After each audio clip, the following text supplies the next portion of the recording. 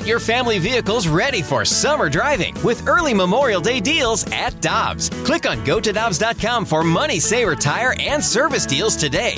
Dobbs, with 43 locations, real deals are always close by. Another day is here, and you're ready for it. What to wear? Check. Breakfast, lunch, and dinner? Check. Planning for what's next and how to save for it? That's where Bank of America can help. For your financial to-dos, Bank of America has experts ready to help get you closer to your goals. Get started at one of our local financial centers or 24/7 in our mobile banking app. Find a location near you at bankofamerica.com/talktous. What would you like the power to do? Mobile banking requires downloading the app and is only available for select devices. Message and data rates may apply. Bank of America N.A., member FDIC. This is the Carricker and Smallman podcast, powered by I Promise. Now here's Carricker and Smallman.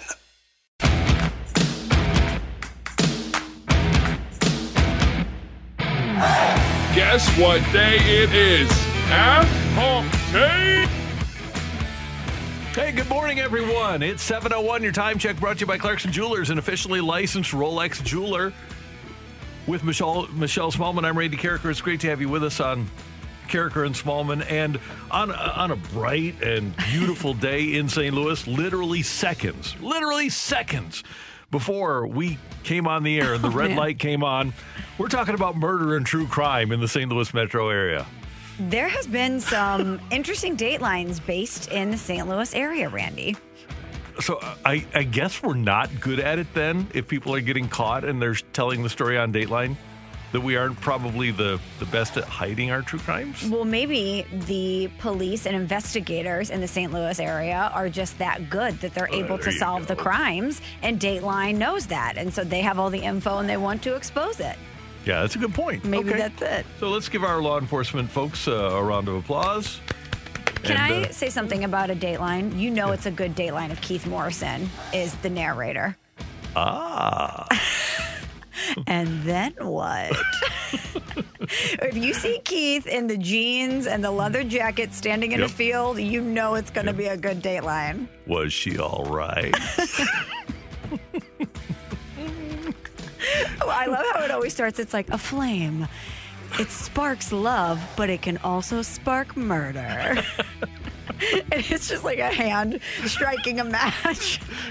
But you're like, yes, Keith, I am settling in for 2 hours of this arson murder combo. And they're all super long, and they're all so enthralling that you have to stick around for the entire 2 hours. And you know what's amazing? At the end, it's always the significant other. Always. It's always the boyfriend or the side piece or the wife. It's always, but they make you think maybe it's the creepy bit, someone who came into your business, or maybe it's the neighbor, but it's always the significant other. Emily likes true crime too, so it's good to have a true crime fan here in the studio.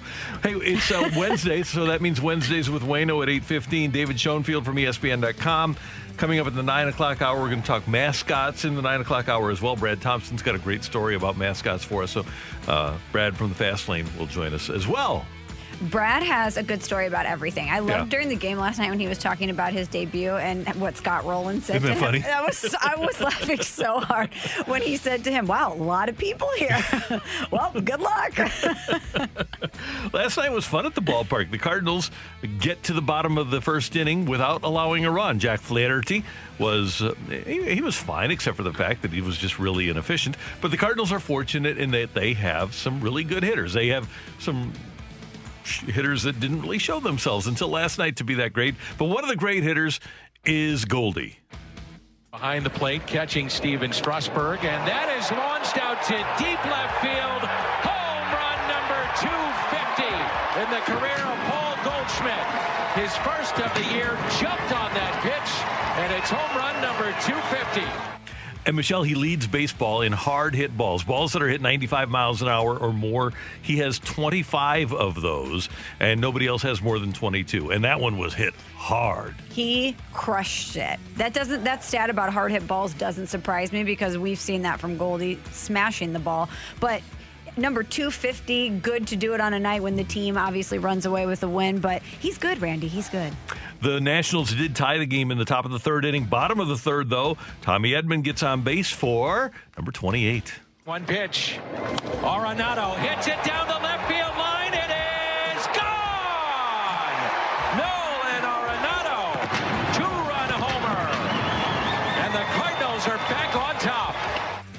Were they done? No. The surprise crew. Paul DeYoung gets on base to bring up Marp.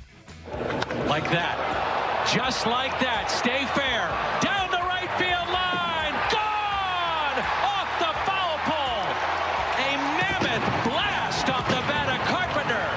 Let it rip on 3-1. We were all Danny Mac in that moment. Stay fair, stay fair. Yeah. So many of us want it for Marp. We want him to find it again. We want him to get into that rhythm. So I loved seeing that moment for him. And obviously, so did the fans at Busch Stadium. Fans want to give him a curtain call.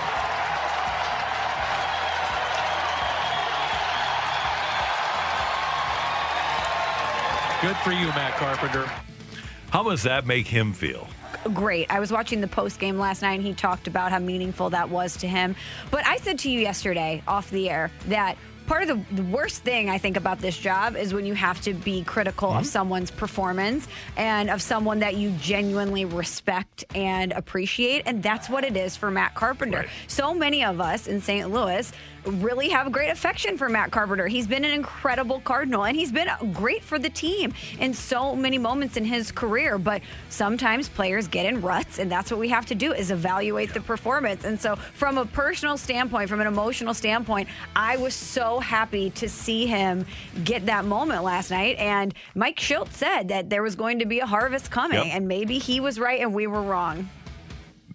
I hope so. I hope so, too. I hope so. But, you know, he got on, what was this, 2 games in a row where he's made some things happen. So there you go, Matt Carpenter. 5-1 after 3 innings, and the Cardinals scored 5 in the 9th. Justin Williams with an RBI hit. Austin Dean with a sac fly. Goldie with another RBI hit to score a pair. Arenado with another RBI hit. DeYoung with an RBI hit. Marp with a sac fly. Justin Williams with another 2-run hit. And up and down the lineup last night, Michelle, Edman a couple of hits. Goldschmidt a couple of hits with 3 RBIs. I don't know. Edman, Goldman, Goldenado. Yeah, there you go. There's a lot. Goldie with a couple of hits, 3 RBIs. Arenado, a couple of hits, 3 RBIs. DeYoung with a hit, scored a couple of runs. Marp, 1 for 4 with the 3 RBIs. Dylan Carlson goes 3 for 4. Kisner goes 1 for 3. Justin Williams, 2 for 4. The Cardinals up and down the lineup hit, and then Jack Flaherty goes 5 innings. He does throw 96 pitches, strikes out 6, and doesn't walk anybody. And then it was Cabrera, Whitley, and Ponce de Leon, and Ponce allowed a couple of runs in the 9th as the Cardinals win it 14-3. Last night was the Oprah game, Randy. It was like the Cardinals offense. You get a hit, you get a hit, you get a hit, you get a home run. Everybody got to get in on the fun. It was fantastic. And I guess the only real blemish on the whole night is the fact that Ponce did allow a couple of runs, but you're already up 14-1, and a lot of people had already said, okay, we got this, we're happy. Yeah, I think a lot of people had already resigned to the fact that the Cardinals were going to win the game, but if we have to nitpick, yes, of course. I wonder if KK comes back. I wonder where Ponce fits on the roster, not just in the rotation, right, but on the roster. Meanwhile, the Reds lost last night. The Giants beat the Reds, so the Cardinals coming along in the Central Division, and heck, they've only played 11 games, so it's still really, really, really early. But the Cardinals sitting there at 6-5 with Milwaukee. The Cubs are 5-6. The Reds are 7-4, and I kind of have a feeling that for a while that this division will be a jumble. I said at the beginning of the season, I still believe that the Cardinals will probably hit their stride in June. Mm-hmm. They are not a team that has meshed yet. No, but some good positive signs early. Some things you'd, of course, like to correct. But we'll see which of those trends persist as the season goes on. I still like the Cardinals. I think the Brewers are going to be right there with them. It's going to be interesting to see. I think the Cubs are such an interesting story, and they continue to be. So, yeah, let's see where all of these teams are by June. Your St. Louis Blues are back in action tonight. They take on the Avalanche over at Enterprise Center. And, oh, by the way, it's an early start, 6:30, 5:30 pregame here on 101 ESPN with Alex Ferrario, and then Curbs and Joey will have the call as the Blues try to move up in the standings a little bit more. No games in the Honda West last night, so the Blues still in 4th place in the division. I wonder if the canceled game earlier in the week maybe disrupted their momentum at all. I hope not, but it's always a possibility. I hope not, too. But just in speaking with David Perron yesterday about getting there, getting ready for the game, then it's canceled, then you have to adjust your travel schedule, all of these things. Because the Blues, I think momentum is huge for this team. And so I hope that the redirection of that game and them having to not play for a little bit doesn't impact them. And this is a team that in 2019 played up to the level of the competition that they were playing as they went down the stretch. You remember when they went into, I think it was Ottawa and Buffalo, and lost a couple in a row? They were so hot. Mm-hmm. And you think, okay, well, these are walkovers. And I think they might have even gotten shut out in Ottawa in the stretch run in 2019. And then they step up and they win against great teams. Well, you're only playing great teams basically from here on in. So maybe that'll benefit the Blues that Colorado is the opponent tonight rather than Anaheim. Hopefully, because you have no choice but to play at all levels when you're playing teams like Vegas and Colorado. A couple of notes from the National Football League. Former Steelers running back James Conner goes to the Gridbirds on a one-year deal. I don't know why the Cardinals would sign him, but they did. And Mariners left-hander James Paxton, who has not been healthy now for 2 or 3 years or 4 years, will have surgery on his left elbow. Not Tommy John surgery. He went on the 10-day IL. And he's one of those guys, Michelle, that because he's left-handed is going to keep getting jobs even though he can't pitch for you. I'm a lefty. You're a lefty. Don't you wish that you would just be a pitcher? Yeah, I wish that I would have been forced to pitch as a kid. Because I could have pitched till I was 45. I could have been Jesse Orozco. You could have made so much money. Yeah, it would have been ridiculous. And James Paxton is that guy. And then you could have done media after, Randy. You could still have this career. Yeah. I mean, look at all the lefties that are doing baseball broadcasting and stuff. They're all over the place. Hey, Ricky Horton. There you go. And Ricky Horton's fantastic at it. I could have been one of those guys. I could have been Ricky. No, I wouldn't have been as good as Ricky. But still, Ricky's pretty good. Could have been on the air. That's right. We're off and running on Carricker and Smallman. Next up, it is Wednesday, so that means it's Ask Uncle Randy Day. Get your text into the Air Comfort Service text line 65780. Whatever question you have of me, it might be a baseball question, it might be a grilling question, it might be a relationship question. Well, if you have one, Ask Uncle Randy is here, and Uncle Randy's ready to help you out, kids. That's next on 101 ESPN. We're right back to the Carricker and Smallman podcast on 101 ESPN.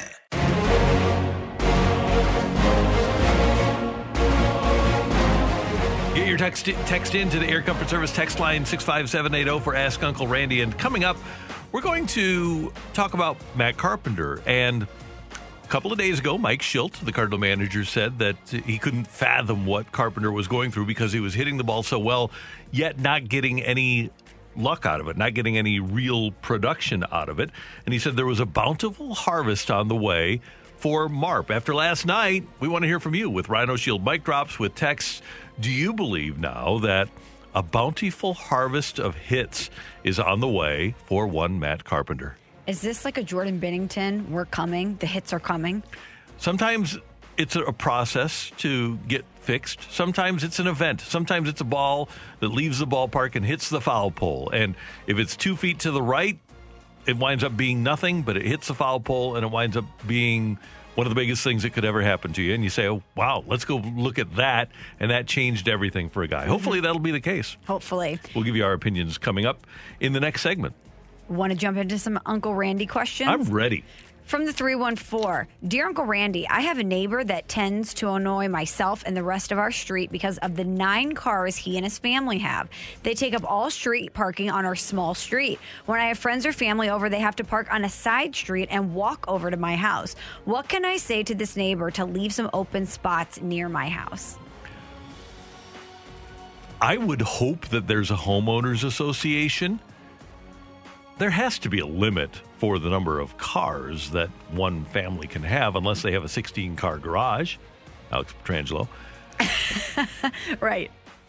But I don't know how you tell a family, yourself or your neighbors, yeah, you have too many cars and you're taking up too much space. I think you have to go to higher authorities than yourself. That would be my recommendation, whether it's a homeowners association, a neighborhood association, or other authorities. Yeah, call the authorities. Also, are 9 people living in the home and driving the cars? Yeah. Because if not, that doesn't seem fair for this person to just park their extra vehicles. Their car collection on the street. Now, if you have a bunch of maybe older children living in your house, I don't know, with COVID, a lot of people move back home with their parents to save money, and they have vehicles and they don't fit in the driveway, there's really nothing that they can do about that. However, if it's just a collection of cars that are sitting on the street. Get them towed. And if somebody is rude enough to take up all the parking spots, if you do say something, they're just going to roll their eyes. That's why I suggest going to a higher authority. Heck, in my neighborhood, you can't even have a permanent basketball hoop. Well, I guess you can because people do put them in. But you're technically not, according to the Homeowners Association, not supposed to have a permanent basketball hoop in your front yard. Really? Yeah. What if the kid needs to work on his skills? With a Z? With the Z. Then you put them in. And I don't know if you ask the Homeowners Association and they allow you, but multiple people have indeed, in my neighborhood, put permanent basketball hoops in, and I don't care. I know there might be people, somebody thought enough of that to put it into the agreement, right? Yeah. I don't know why. I don't care. You understand, though, Randy, that ball is life.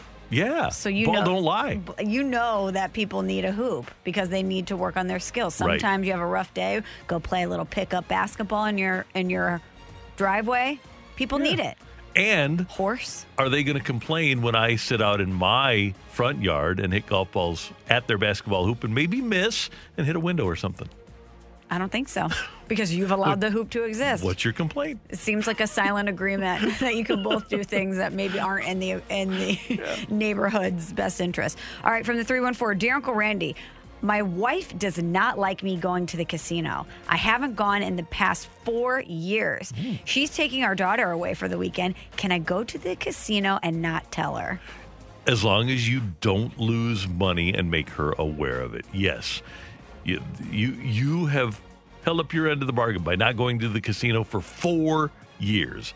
And if she's not going to be there, if she's going to leave you to your own devices, and vices being the operative part of this, you go to the casino. Just don't lose too much money so that she knows about it. I have to disagree with you, Randy. I think that if you'll lie and lie by omission and she finds out, you're just in for a world of trouble. You need to make sure that the omission is safe. That's all. It's like the tree in the forest. If she doesn't know about it, did it happen? What do you think about this? What if you call her or text her from the casino? You say, my buddies and I got together. We ended up here. I know you don't like it. I'm not going to spend a lot of money, but I just wanted to be up front. Nope. There's no secrets between us, babe. Nope. Just lie. You need a secret here. No, just omit. But what if she calls and says, hi, honey, what'd you do tonight? What are you going to say? Oh, I grilled a pork steak and watched the Cardinals game. Lie. Sat at home, relaxed, thought about how much I loved you. Lie. You were at the roulette table. Yeah. You were playing 7 black. I did some running around. Ran some errands. An errand to be in the casino. Hey. What if she says, what errands? I handled all the errands before I left. Don't get yourself backed into a corner here. Say, my cell phone's dying. Gotta go. Love you. Bye. The other thing you can say is, it'll be a surprise when you get home, and then make sure that there's a surprise waiting when she gets home. Hopefully with your winnings. Okay, from the 314, Uncle Randy, what if he wins at the casino? Does he tell her? He buys her something, but doesn't tell her you don't have to tell her where the money came from. But yeah, you buy her something. But this seems like a big point of contention if she really doesn't want him to go, so much so that he's avoided it for 4 years. Yeah, and that's one of the issues that we have. We don't know what the backstory is, if she is just against gambling or if she's afraid of him becoming a compulsive gambler. My guess is I'm relating him to my life, where I'm not a compulsive gambler, and I don't go to my thought process is that she probably just is somebody who's anti-gambling. And I think he's lost a chunk of change, and really? That's why she's not wanting him to go. Well, if that's a different thing. See, if you know the backstory, it's easier to give an answer if you're the uncle. But right. That's true. You need the context here. Right. But I'm just guessing that she doesn't want him going into that smoky environment with the boys. Well, she's going out with the girl, so he can go out with the boys one night. See, I always think it's better to not lie because it is. There's the no mess doubt that you have to clean up after, and then you're gonna. She's always going to hold it over your head. Yep. You lied about the casino. It's going to be something small, too, where you don't take out the trash or something. And she's going to be like, really? First you lie about the casino, now you don't take out the trash. Yep. It's always going to compound if you lie. It is. But I'm just trying to do what's most fun for him. But he's going to have to pay for it for a long time. So I hope this casino trip is a blast. Because she's going to find out, Randy. She's going to find out. We always find out. Okay. You know what? Because this guy's probably going to leave a receipt or something in his pocket. She goes to do the laundry, pulls it out. It's like, what is this? From Lumiere. You liar. I can solve all these problems. Okay. All the problems that might come forth with a situation like this. Head on over to Fairmont, Illinois, to the former Fairmont racetrack. Head to the sportsbook, the FanDuel sportsbook, the new FanDuel sportsbook that used to be Fairmont Park. And if this is about gambling, just use your time well spent betting on some sports and some ponies. Now, the casinos are different. You're being entertained over at the Fairmont Sportsbook.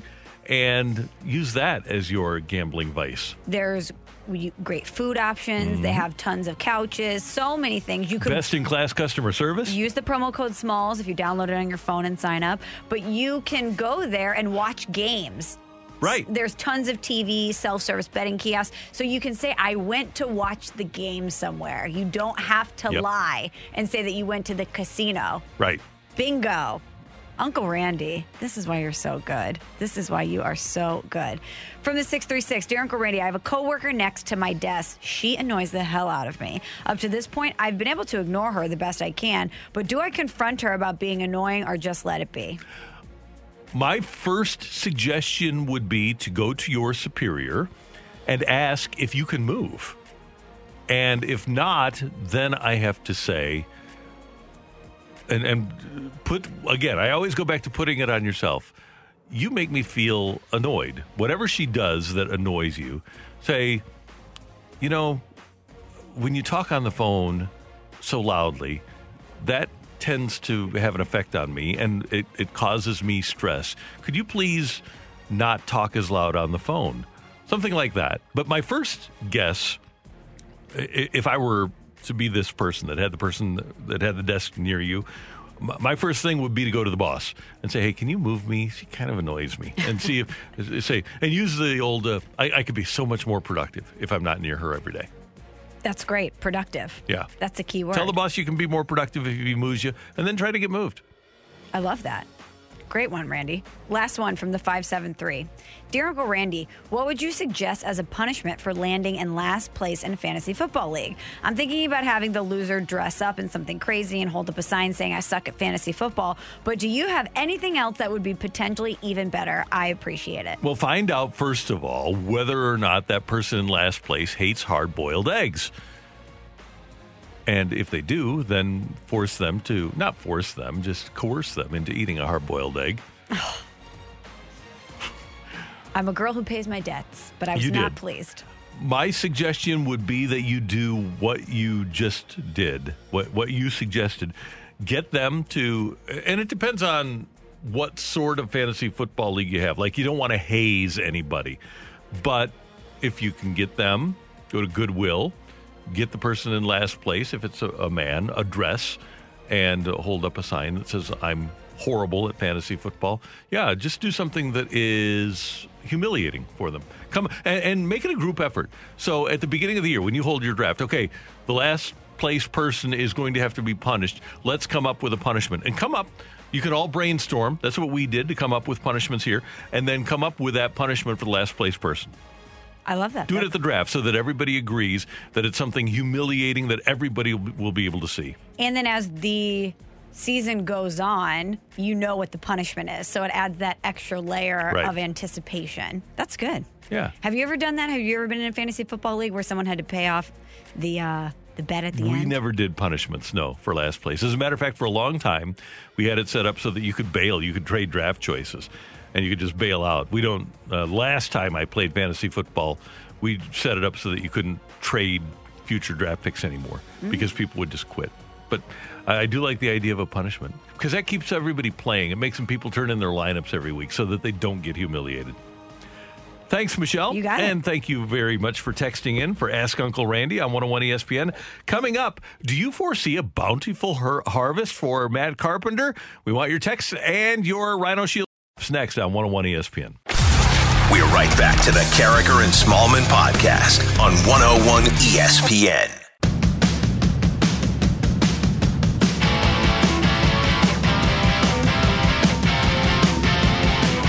Like that. Just like that. Stay fair. Down the right field line. Gone! Off the foul pole. A mammoth blast off the bat of Carpenter. Let it rip on 3-1. After starting off 0 for 12, Matt Carpenter 2 for his last 6 and also has a walk in his last 7 plate appearances, had 3 RBIs last night, was able to get his bat on the ball, is not striking out as much. As a matter of fact, last night only struck out once. But he is coming along, and this is on the heels of Mike Shildt saying a couple of days ago that things looked like they were going to get better for Matt Carpenter. You know, karma's going his way now. I feel like he's about to get going. It was smart play, even in the hitter's count. You know, he took what the game gave him, and so he's saving up for a bountiful harvest. He's gonna sow the seeds that he's planting here at some point. I can promise you that. The game's not that cruel.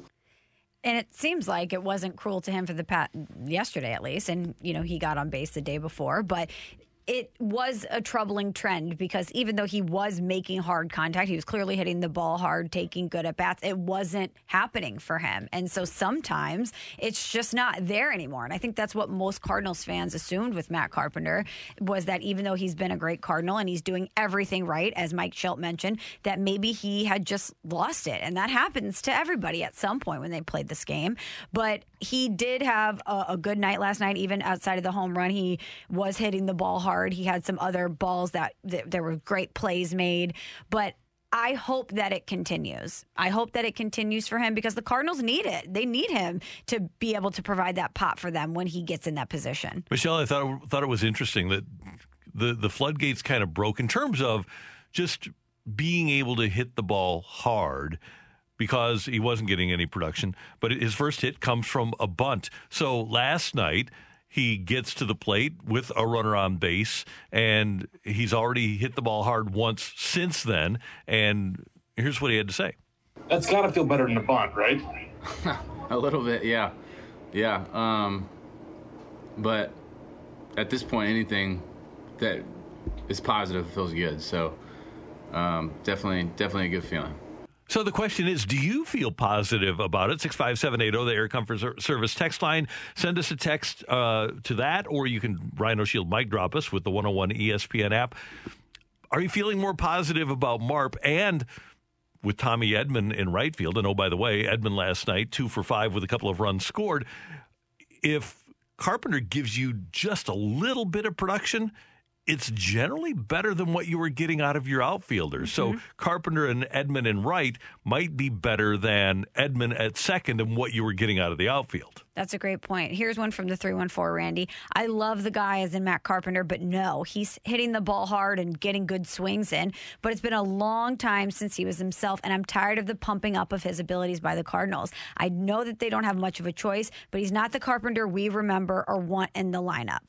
And we will never see that Carpenter again. The Carpenter that we remember from 2013, 2014, the game doesn't exist anymore. He was a gap-to-gap hitter. He was able to go the other way. And I talked to him about it this spring. He could just wait for a sinker away, a cutter away, and serve the ball into left. Every single pitcher now, for the most part, I'm not going to say every single pitcher, but most of the pitches he sees, hard stuff up and in. Everybody's throwing 95 plus, and everybody's throwing up in the zone. And just think about, hold your hands up like you're trying to hit, and think about trying to hit the ball the other way. Think about playing softball, and if you have a pitch that's up, trying to hit the other way. It's really hard if you have a fastball that's up and in to try to hit it the other way. It just doesn't work that way. Rather than having a pitch that's away that's 93, where you can get your bat on it and keep your wrists out and go the other way. So that Marp that we remember, that's not coming back. That's not coming back into baseball anytime soon. So he has to do what he can to try to hit the ball hard, and he's going to have to try to pull it. And our question the other night, and hopefully it was answered affirmatively last night, but our question the other night and yesterday with Mike Shildt was, can he hit the ball hard enough in this game to hit the ball out of the ballpark. Well, he did once. He did. We saw it. From the 314, Marp's homer was so exciting. You want to know what he means to this team? Watch the dugout when he hits that home run. People recognize in that dugout and on that team how hard he works and how much he puts into it. Sometimes, as you've mentioned, Michelle, to his own detriment. Right? Sometimes he works so hard, and I'm guessing that it affects him mentally too. But physically, this is a guy that they've had to sit down because of exhaustion before. Yes, he is in there working on his craft all of the time, which is part of the reason that I think so many people want him to succeed, because they know that he is doing everything possible to turn it around. This is not someone that got the contract and then rested on their laurels or checked out. He wants to be great. He wants to go out there and be a good teammate and contribute to his team. And he's very close with so many guys on this team, and he's a great Cardinal. And the texter's absolutely right. Did you see the dugout go nuts when he got that home run? It really was an indicator to how badly they wanted it for him. Question. If you are somebody who's down on Jeff Albert and you're down on Matt Carpenter, whose fault is it? Ooh. Could it be C, both of the above? It could, because there's probably nobody who's bought in more to Albert's teachings than Carpenter has. And D, also the shift. Well, yeah, that's part of it, too. But no, you're right. When Jeff Albert first came to the Cardinals, wasn't Matt Carpenter part of a group that went to Jeff Albert's ranch? No, they all went out to Marp's ranch. Marp's ranch, but Jeff Albert was involved there. Yeah, he oversaw everything. He was getting a group together to make sure that everybody was all bought in on Jeff Albert and his teaching. So you're right. He's been a disciple from the beginning. From the 636, that Carpenter curtain call was the worst thing I have seen all year. What a joke for a guy with a bunt single and an actual home run that barely made it fair. People are just trying to be nice. I have no problem with being nice. That's one of my life philosophies. I never have problems with being nice. About the curtain call? About anything. If you're nice to somebody, you should never get ripped for it. I agree. And also, he hit a home run. Yeah. So why is it bad to celebrate that? He's obviously been struggling. Yeah. And Cardinals fans are a smart fan base. They understand the entire context of this, and they understand the spot that he was in. And so it's just acknowledging his efforts. Yeah. And here's what you have to hope is that the home run last night and the sac fly will generate a little bit of momentum. I talked earlier about the process versus the event. And as Carpenter talked to the media last night, he was asked about coming along and whether or not this could be a harbinger of better things to come. Yeah, I mean, for me, baseball is a game of momentum. It always has been. And, when you take a swing like that and, you're able to continue to carry on those at-bats, I mean, I didn't really have any luck. Pretty par for the course for me so far this season. But ultimately, just hitting the ball hard is all you can do. And I feel like I've done a pretty good job of that to this point in the season. And hopefully I can keep that momentum going because, if you just keep hitting it hard, they're eventually going to fall in for you. And I'm confident that they will. And he is hitting the ball harder than he did last year. And this is 11 games now that the Cardinals have played. He hasn't played in all of them, but his metrics are better than they were last year during the 60-game season. Cuttaville Chris checks in and says, I love him, but no way on Marp. He can't sustain when the enemy covers 4 positions with 7 players. The shift has ended him. It absolutely has had more of an effect, I think, on Carpenter than any other hitter in baseball. But that being said, we have to decide, not we can just draw our opinions, but Mike Shilton, the Cardinals have to decide ultimately what's better. Is it better to have him in the lineup or Justin Williams, or when he comes back, Harrison Bader or Lane Thomas? Are you better off with Edman in the outfield and Carpenter at second, or one of those outfielders who hasn't done much with Carpenter on the bench? And if you're Mike Shilton, you've seen Matt Carpenter taking at bats that you feel good about, and you've seen the hard contact he's making. You're right. And when you're looking at some of the other guys in the lineup that haven't been producing, you might feel better that he's going to turn the corner compared to some other guys. Yeah. Well, yeah, you've seen it before. And It probably won't be 14 runs today.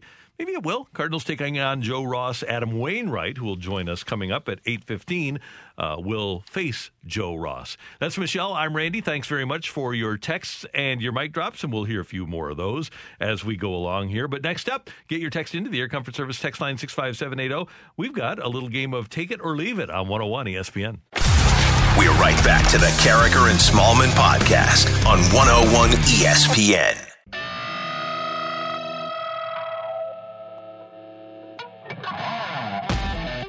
Your texts are welcome. 65780. Michelle, Randy, and Emily with you. Michelle, it was 2 years ago today that Tiger Woods won the Masters. He won his 15th major, his first in 11 years, and he beat quite a field that included Xander Schauffele, Dustin Johnson, and Brooks Koepka. They all were one stroke back. Take it or leave it. In your lifetime, which is going to be longer than my lifetime, you see another golfer win 15 majors. I'm going to leave it. I'm going to leave it too. Certainly not my lifetime.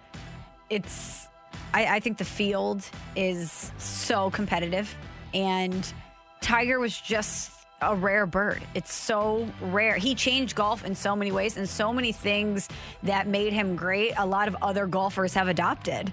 Mm-hmm. So I don't know if we're ever going to see anyone that dominant again. And you see how these guys who get off to great starts like Rory or Justin Spieth or Koepka now, they flame out. Mm-hmm. They do win majors. They win 3 or 4, and you say, oh, maybe this is the next Tiger, and then they flame out very quickly.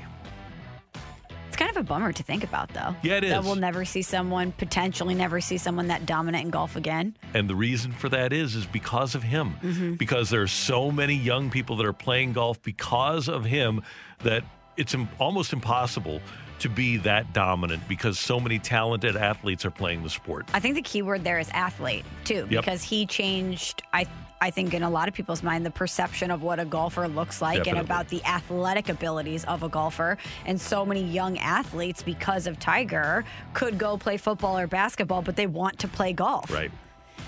So, Randy, we both watched the Cardinals game last night. It was a great game. Very fun, very exciting. I do have one complaint, though. Okay. The people that are doing the woo in the stands, the Ric Flair woo, it is so obnoxious. It is so distracting. It frankly gave me a headache. And I'm all for people having a good time at the ballpark, but this has just gone too far. There's a line, and it has been crossed. So take it or leave it. The people consistently doing the woo at Busch Stadium, they must be identified, and they must be forced to do a post-game and explain themselves for their actions. If we have players and other people who have to be held accountable for their actions inside Busch Stadium, the woo people need to be held accountable too. Under most circumstances, Michelle, I would take this. But it's my understanding that the Cardinals are putting Ric Flair's image up on the board. And so the people that need to be held accountable are the Cardinals game day staff, who are actually encouraging the woo by showing them Ric Flair. Can we give those people who are likely in the stadium, and maybe it doesn't sound as pronounced in the stadium, a copy of the telecast so they can hear what it sounds like? Yeah, force them to hear it. Yeah, because it is. I understand that they want to get the crowd engaged. They want people to be yelling and cheering. They probably think that this is something fun. Maybe they think it sounds like caw-caw, how we went to the Battlehawks games and everyone was yelling caw-caw. It was a blast. We had a great time. The woo is not caw-caw. Stop trying to make the woo happen. It's distracting, and from the BFIB, it's distressing. It is. People are not happy with the woo. No. I'm with you there.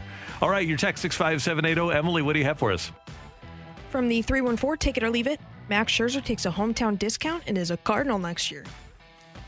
I was thinking about this, and I'm going to take that. I'm going to say that Max Scherzer overrides his agent, Scott Boras, and says, nope, I want to pitch my last year or two in St. Louis. I want to pitch at home. I'm going to take it. I'm going to leave it. I think he would have done that earlier in his career. But I remember when the Nationals were playing the Cardinals, it might have been last season, the season before, and they asked him about coming back to Busch Stadium, and his response was, I haven't lived there in a long time. Yeah, it's home. I have family there, but I haven't been there in a long time.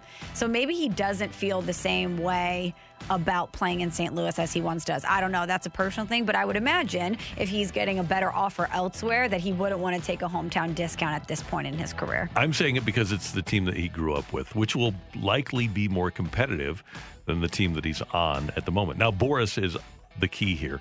And people say, oh, man, the Cardinals had a hometown discount. A hometown discount would have been $180 million.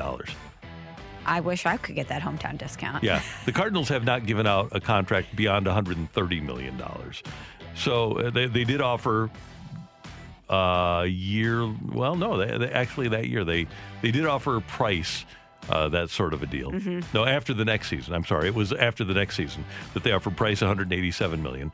But Max Scherzer, they were two ships passing in the night. The Cardinals had 7 or 8 starting pitchers that they liked, including Carlos Martinez and Shelby Miller and Lance Lynn, and Waino was on that list, and he was coming up for free agency. And he had Boris, and that was going to be his big payday. He got $210 million from the Nationals, Scherzer did. So even though the Cardinals, to their credit, admit that it was a whiff, I totally get where they were coming from at that point. From the 618, take it or leave it, wooers will be interviewed post-game before umpires will. Yeah, I'll take that.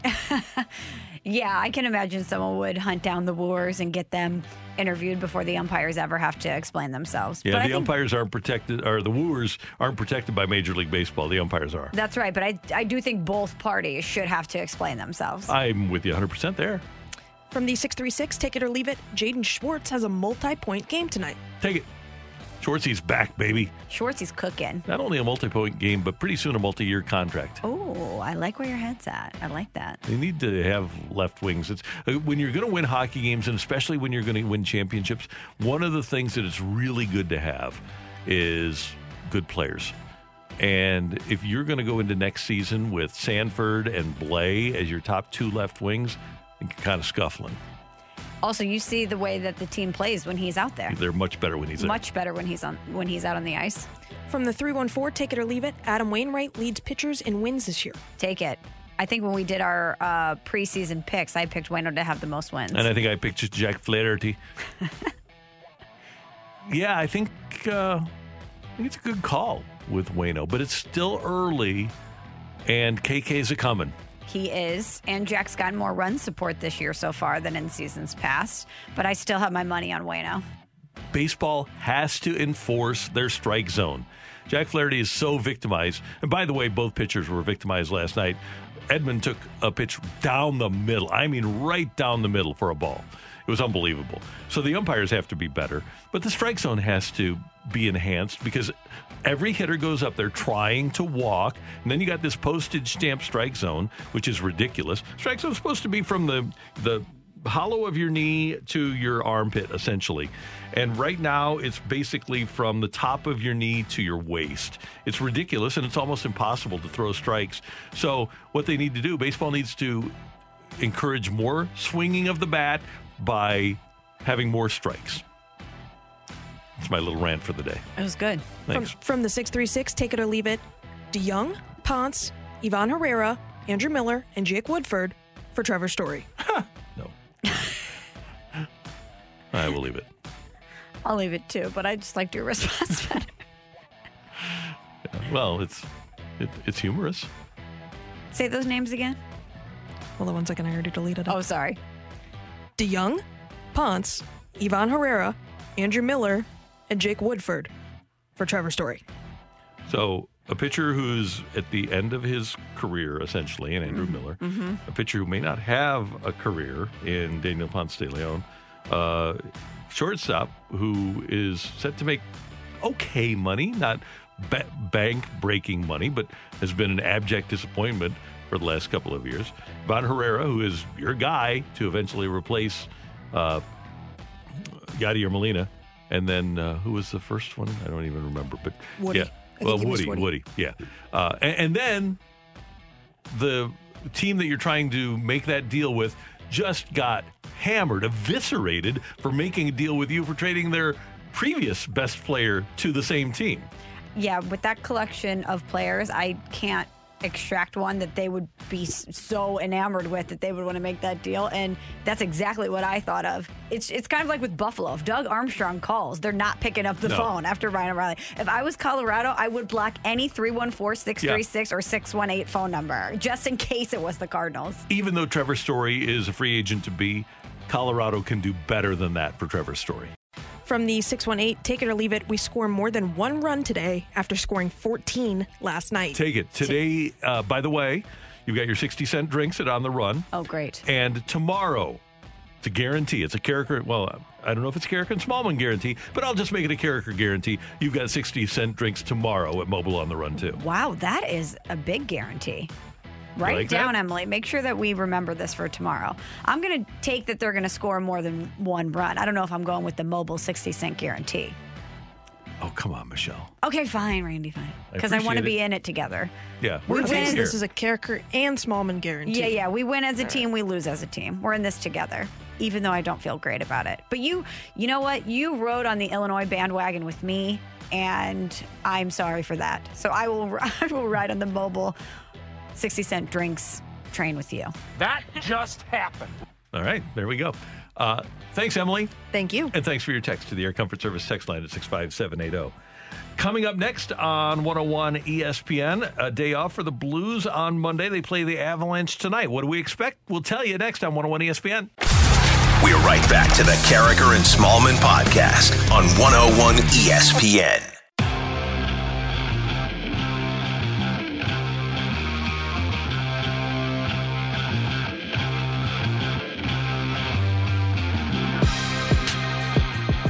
Michelle and Randy with you. It's 8:05. Your time check brought to you by Clarkson Jewelers, an officially licensed Rolex jeweler. Michelle, if we go back to last month, the end of March, the Blues had 3 days in a row off on March 29th, 30th, and as Boomer Esiason used to call it, 31st. And then they were also off on April 1st. Since then, they have played in April on the 2nd, 3rd, 5th, 7th, 9th, 10th.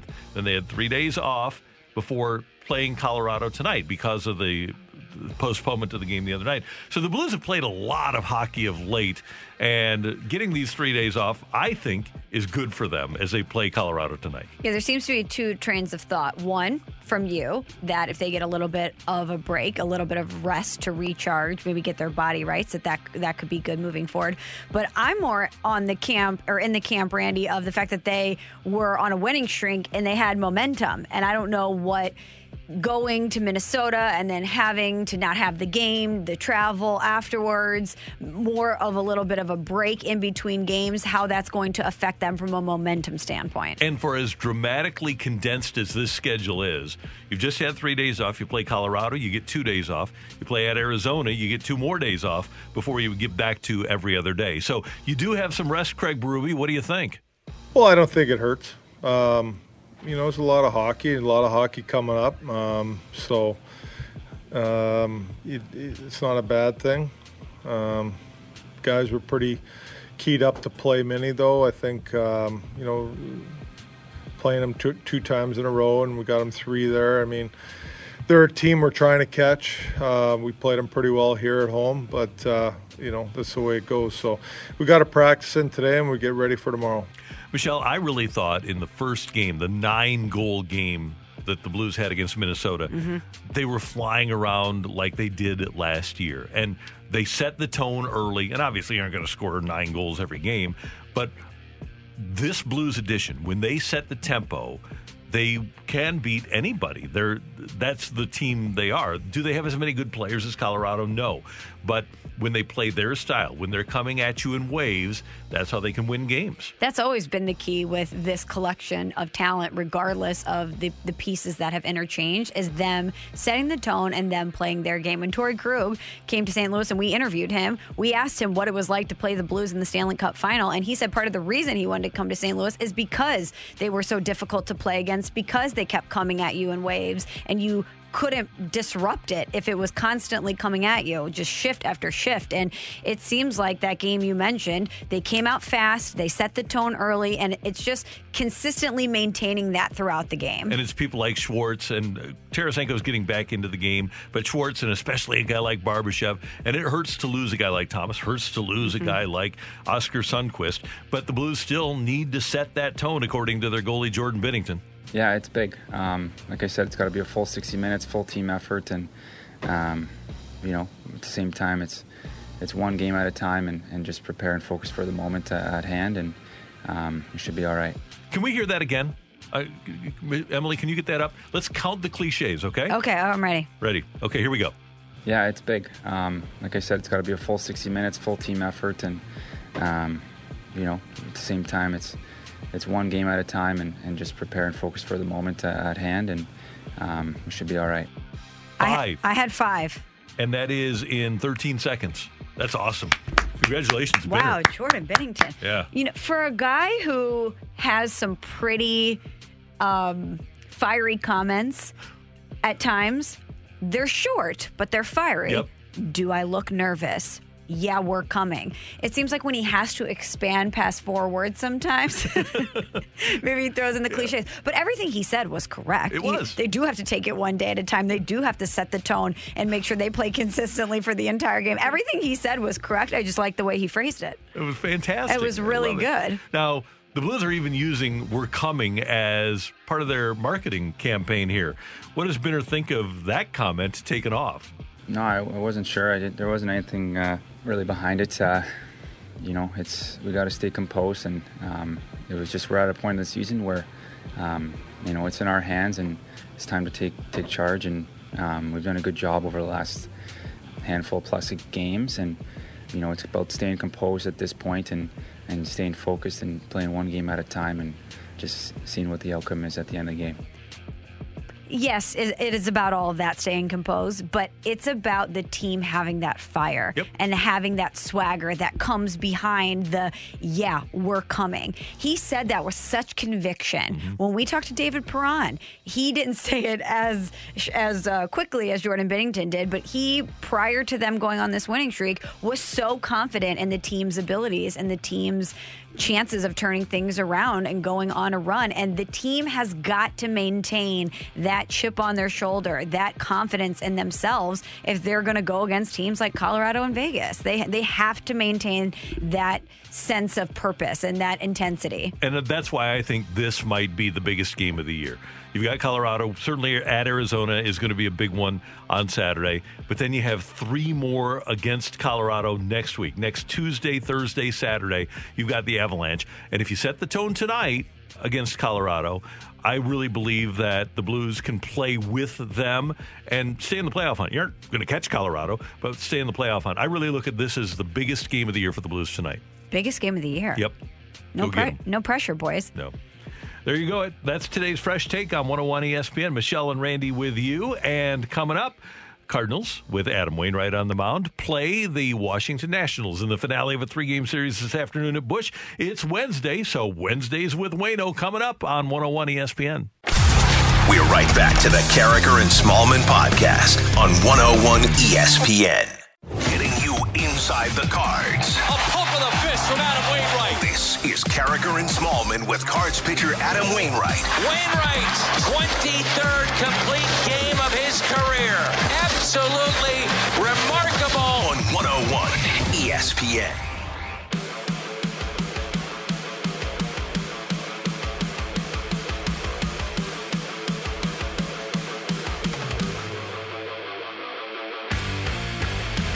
Welcome back to Carragher and Smallman on 101 ESPN on the heels of a 14-3 rout of the Nationals last night. The Cardinals will wrap up the 3-game series this afternoon, 12:15. Adam Wainwright against Joe Ross. It is Wednesday, and it's time for Wednesdays with Waino. Adam Wainwright joining us on the Brown and Crouppen Celebrity Line. And first of all, Adam, congratulations on the win last night. Good morning. And I just want to know how you're feeling about the start to this season. Well, I think it's we've done some good things, and we've done some things that we could have done a lot better. I mean, we could pitch a lot better. We can hit a lot better. Frankly, we can play better defense. But we've had times where we did all those things well, but we got to do better at all of them. And that's just part of the process. It's a season where we've got a couple young players out there. They're finding their way and they're making adjustments, and they're going to. But it's a process. It takes a little bit of time. But I think last year's experience, everybody getting lots of call-ups, lots of time in important situations, I think it's going to help them down the stretch. We just got to find our way, and luckily what are we 5-5 right now or something like that? it's just been a season of mediocrity so far, I would say. I don't think anybody would argue with that. I mean, am I on the right track there? I would say so. And I've always said, Adam, that it takes some time for teams to kick in. That team that won 105 games in 2004, the year before you came up, they were 20-20, and they wind up winning 105 games. I think for most really good teams, it takes sometimes to gel and to just get everything to kick in. It does. I mean, there's no better case of that than the Washington Nationals a few years back when they won the World Series. I think they were like 12 games under 500 at one point. Now, that's obviously not where we want to be, where we expect to be, but it just shows you the beginning of the season is important. You want to get off to a great start, but it's also not the end-all, be-all. Adam, someone who's off to a great start is your longtime battery mate, Yadier Molina. He's becoming the first player to reach 2,000 games caught with one team. He's just ridiculous. And you've had a front row seat to Yadi's career. Can you explain to us just how dedicated Yadi is to the game of baseball? Not in one interview, I can. I mean, he is unlike really anybody I've ever known in quite a few ways. But especially his love of baseball is just, I just don't know if you can compare it. You know, it's a guy who got done with the season last year of the playoffs and was going to be a free agent for the first time in his life. And what did he do? He went home and sat on his haunches, right? No, he went and played winter ball. He went and played in the Caribbean Series and almost won a World Caribbean Series title and played the whole offseason, not because he had to. I mean, the guy's, clearly made enough money in his career where he's financially set, but it's because he loves the game of baseball. And he wanted to stay sharp. And, I think he knows he's only got a year or two left, maybe more. I don't know. Who knows? He might play till he's 70. But I think he wanted to get off to a great start. And I think he knew that he had to stay sharp to do that. And he's going to make the adjustments necessary to be great. And I don't think we fully understand how great Yadi is. It's hard to say that, but to know all the little things that he does to help win a game, it's really hard to comprehend. Unless you're there all the time, unless you're behind I don't see every decision he makes. I don't see all the little conversations he has with Schulte and Mad Dog and all that. I know it's going on though, and I know there's lots of it going on, and he's always got his mind on 12 different things to help the team win a baseball game. He's a remarkable person in many different ways, but he's on the field a special talent and a guy who thinks above and beyond what most people are even capable of coming close to. So just a special guy, special talent. City of St. Louis and our St. Louis Cardinals organization is so blessed to have been able to call him our catcher for as long as we have. Hopefully he stays and plays for a few more years because he clearly has a lot left to give.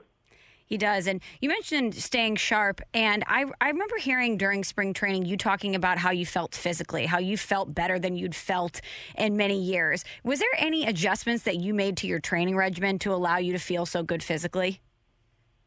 Yeah, there's been quite a few adjustments, honestly. I've got a couple of guys who, in our training staff, who have really poured into me. One guy I want to mention especially right now is a guy named Jason Shutt, who's our head of player performance or something like that. I don't know what title he has, but he's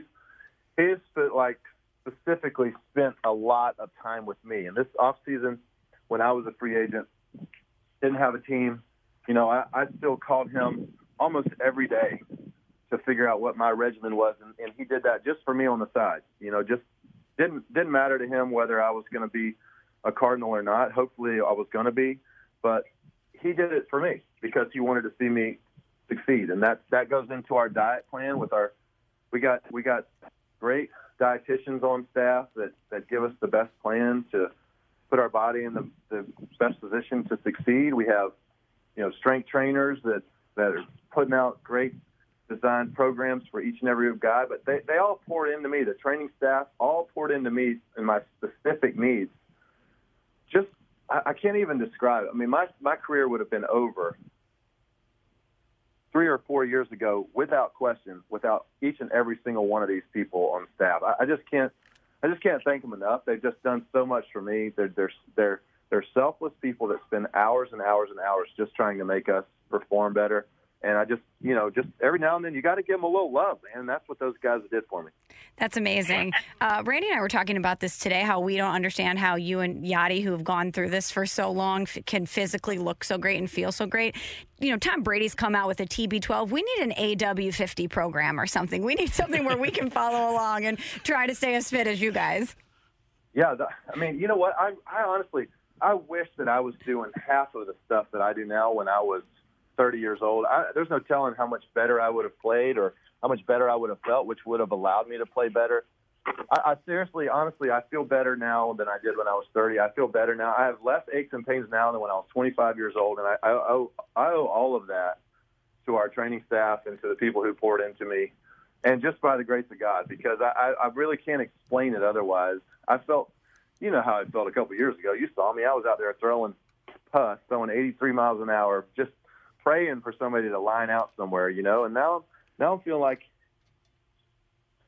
I might be pretty good at this game again. I know my first couple of starts may not have showed exactly how I felt, but in spring training, I'll tell you, I have not felt as dominant as I did in spring training. I've not felt like that since 2014, and there's no denying it. So I have 100% confidence that my game is going to be really good this year, and I owe it all to the people who helped me get me there. Adam Wainwright with us on 101 ESPN. We spoke last Wednesday, and then last Thursday was the home opener, so we haven't had a chance to talk to you.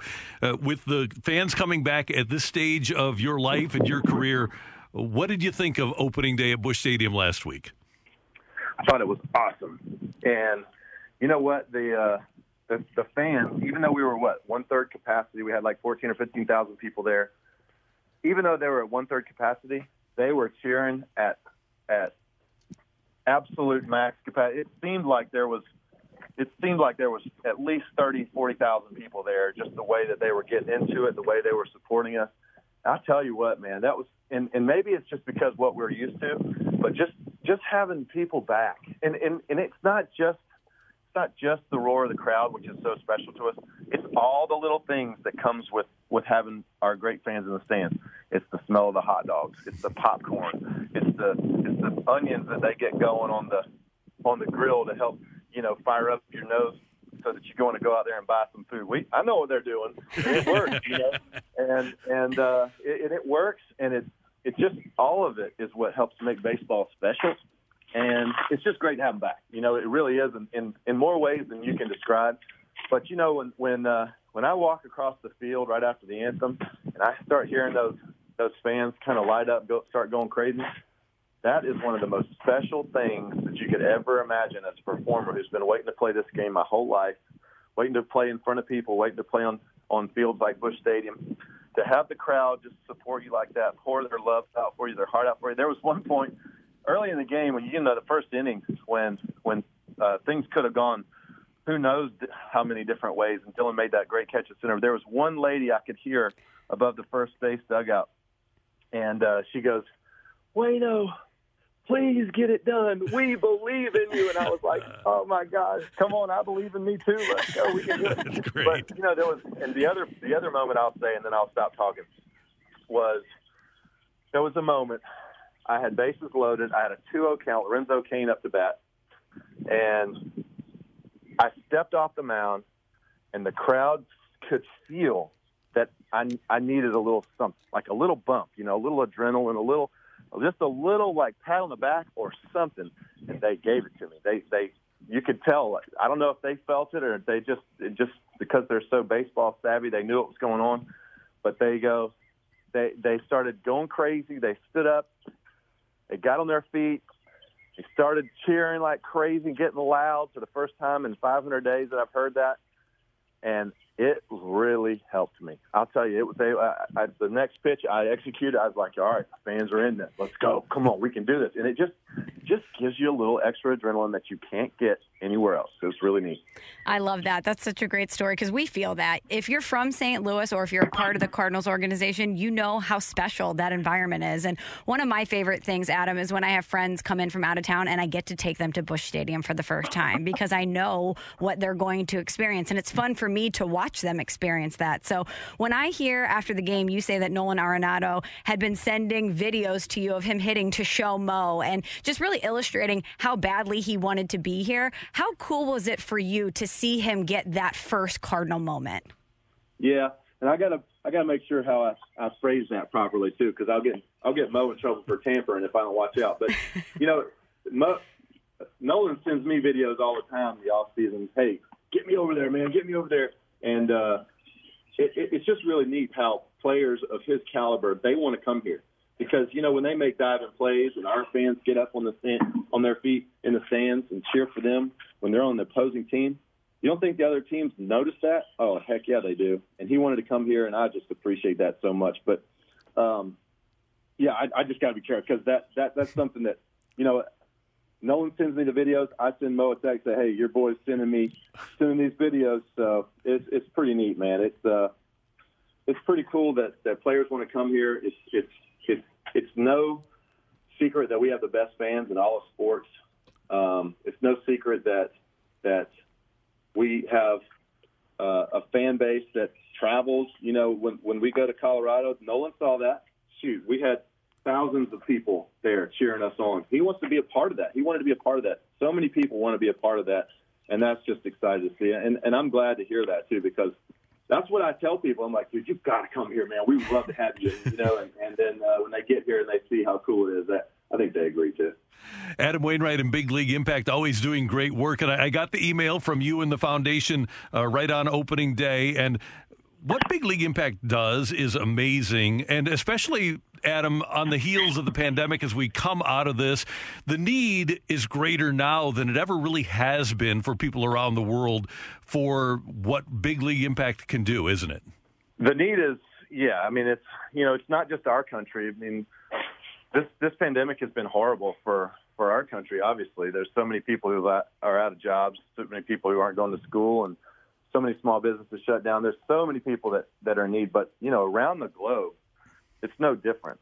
And for places that already were faced with situations of poverty, to have what little they had taken away, it just is it's backbreaking. And so anything that we can do at Big League Impact to go out into the world and make a difference to people that we love them, that we care for them, that we're here for them, that we're going to try to help. We're going to try, hey, what is it that you need?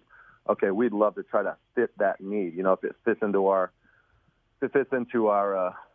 model. So there's lots of people, lots of players jumping on board. They're seeing the impact we're having. There's lots of players.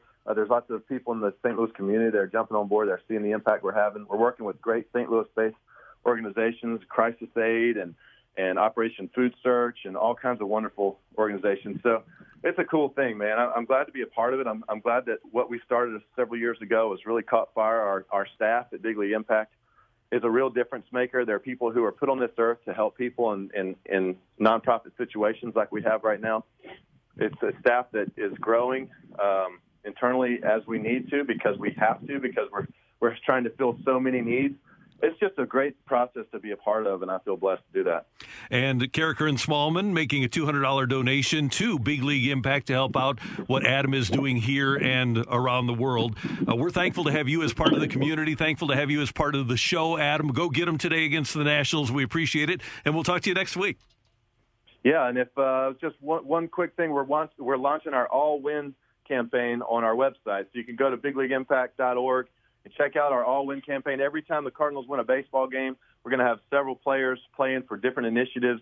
Tommy Edmonds going to be playing for public schooling here in St. Louis. Paul Goldschmidt's playing for Food for the Hungry. And then I'll be playing for Crisis Aid and Operation Food Search here in St. Louis. So we're going to be doing some cool things. Check it out on bigleagueimpact.org. Bigleagueimpact.org, and I will check that out right now and start my donations. Adam, thank you very much. Take care. All right, thanks, guys. Adam Wainwright, he's going today against the Nationals at the ballpark at 12:15, and that's Wednesdays with Waino. The Fight coming your way next on 101 ESPN. We're right back to the Carriker and Smallman podcast on 101 ESPN. Welcome to The Fight on Carriker and Smallman. In the red corner, Average Joe Listener. And in the blue corner, the undisputed king of morning drive. Please welcome Randy Carriker.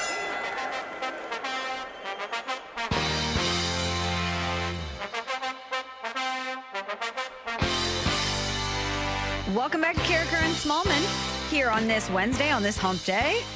It is 8:38. That time check brought to you by Clarkson Jewelers, an officially licensed Rolex jeweler. A little late getting to the fight, but it's because we were chatting with Adam Wainwright. We could have kept him for an hour. It's always a great conversation with Wayno. But it is time for the fight, so let's welcome in Randy's competition today. Patrick is with us. What's up, Patrick? How's your day going? What's up? Good. How are you, Michelle? Patrick, I'm doing great. We just had a chat with Adam Wainwright. The Cardinals won the game last night. We have Blues hockey tonight. Things are going good over here. Yes, very much so. Patrick, are you nervous to take on Randy? No, I'm not nervous. I'm ready to take down Randy today. Love that confidence. Well, we're cheering for you. Good luck, all right? All right, thank you. All right, question number 1, Patrick. Braden Shen will play his 700th career game tonight. Who is the Blues' all-time leader in games played with St. Louis? Is it Brian Sutter, Barrett Jackman, or Bernie Federko? I want to say it's Bernie Federko. Which 2002 Cardinal hit 34 home runs and knocked in 127 RBI? Is it Sean Casey, Albert Pujols, or Jim Edmonds? 2002, let's say Albert. Patrick, the Blues play the Avalanche tonight. You already know this, but the pregame show's at 5:30 with Alex Ferrario. Puck drop 6:30 with Curbs and Joey right here on 101 ESPN. Be sure to tune in. Who were the Colorado Avalanche before they were the Avalanche? Was it the Hartford Whalers, the Quebec Nordiques, or the Atlanta Thrashers? The Quebec Nordiques. And which Cardinal led the team in doubles last season? Was it Brad Miller, Paul Goldschmidt, or Tommy Edman? Let's say Goldie. Woo-hoo, Patrick, you were confident for a reason. Can't tell you how you did, but let's just say you did great. You did great.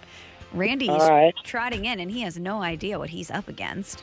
As you get your headphones on, Randy, say what's up to Patrick, who is Patrick, good morning. Good competition. Good morning, Randy. How are you today? I'm doing great. How are you? Good. Good. Good to have you with us. Thanks for listening. Thanks for playing. All right, Randy. Love your show. Thank you. Thanks, Patrick. That's nice. Question number 1. And sorry, Randy, I'm cheering for Patrick. Okay. Just so you're aware. Braden Shen will play his 700th career game tonight. Who is the Blues' all-time leader in games played with St. Louis? All-time leader in games played with St. Louis. So he had 13 years for Bernie Federko, who's over 1,000 in his career.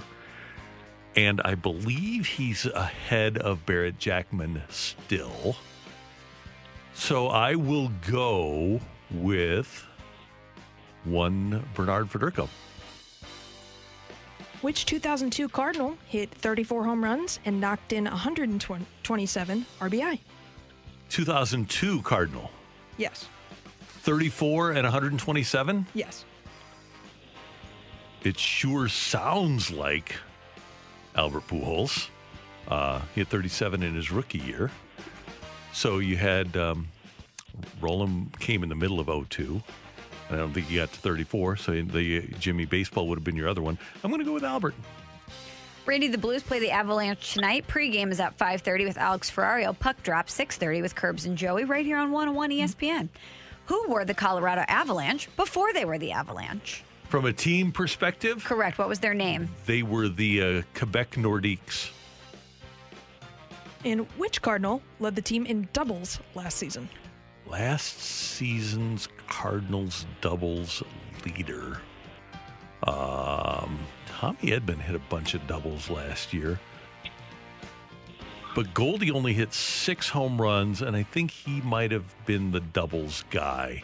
So I'm going to go with Paul Goldschmidt. Wow, best fight we've had in a long time. We're going to a tiebreaker, people.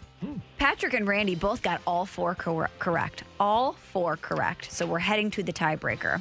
Patrick, here is how the tiebreaker works. I'm going to read the tiebreaker question. Randy's going to write his answer down as I'm reading it on his Edward Jones Dome Rams notepad he's got going on here. You are going to get first crack at this. We're going to let you answer first. You're going to have about 10 seconds to reveal your answer. Then Randy will let us know what he wrote down on the piece of paper. First to get it correct or closest to the pin wins, all right? All right. All right, Patrick, here is your tiebreaker question. How many of their 154 games did the St. Louis Browns win in the 1953 season, which was their final season in St. Louis before relocating to Baltimore? How many of their 154 games did the St. Louis Browns win in the 1953 season, which was their final season in St. Louis before relocating to Baltimore? Let's just say, I have no idea, but like 56. And Randy, your answer is? I'm going with 41. Okay, Patrick said 56. Randy, 41. Emily, ring it. The winner and new champion of the fight, Average Joe Listener. The Fight, sponsored by Ryan Kelly and HeroLoan.com. Check out how they help veterans and service members at the new and improved HeroLoan.com. Congratulations, Patrick. You are closest to the pin on the tiebreaker, which means you defeat Randy. You win the fight. You're coming back tomorrow. Thank you. Oh, my gosh, what a nail-biter, Randy. It was good. Let's reveal the answers here. So the Blues' all-time leader in games played with St. Louis is Bernie Federko, 927 games play. The 2002 Cardinal that hit 34 home runs and knocked in 127 RBI is Albert Pujols. Before the Colorado Avalanche were the Avs, they were the Quebec Nordiques. And the Cardinal that led the team in doubles last season was Goldie, Paul Goldschmidt, with 13. The tiebreaker question: how many of their 154 games did the St. Louis Browns win in the 1953 season, which was their final season in St. Louis before relocating to Baltimore? Patrick said 56. Randy said, I'm sorry, Randy, what? 41. 41. I just wrote down the difference here. Randy said 41. The correct answer is 54. 54. So Patrick was very close. Well, Patrick, like I said, congratulations. We're excited to talk to you tomorrow, but have a great rest of your day. You too, guys. Have a great night, and let's go Blues, baby. Let's go Blues. All right. Thank you, Patrick. Patrick with us on 101 ESPN. Love a little LGB out of Patrick to close it out. That's fantastic. Coming up, we've got You're Killing Me, Smalls, on 101 ESPN. We're right back to the Carricker and Smallman podcast on 101 ESPN.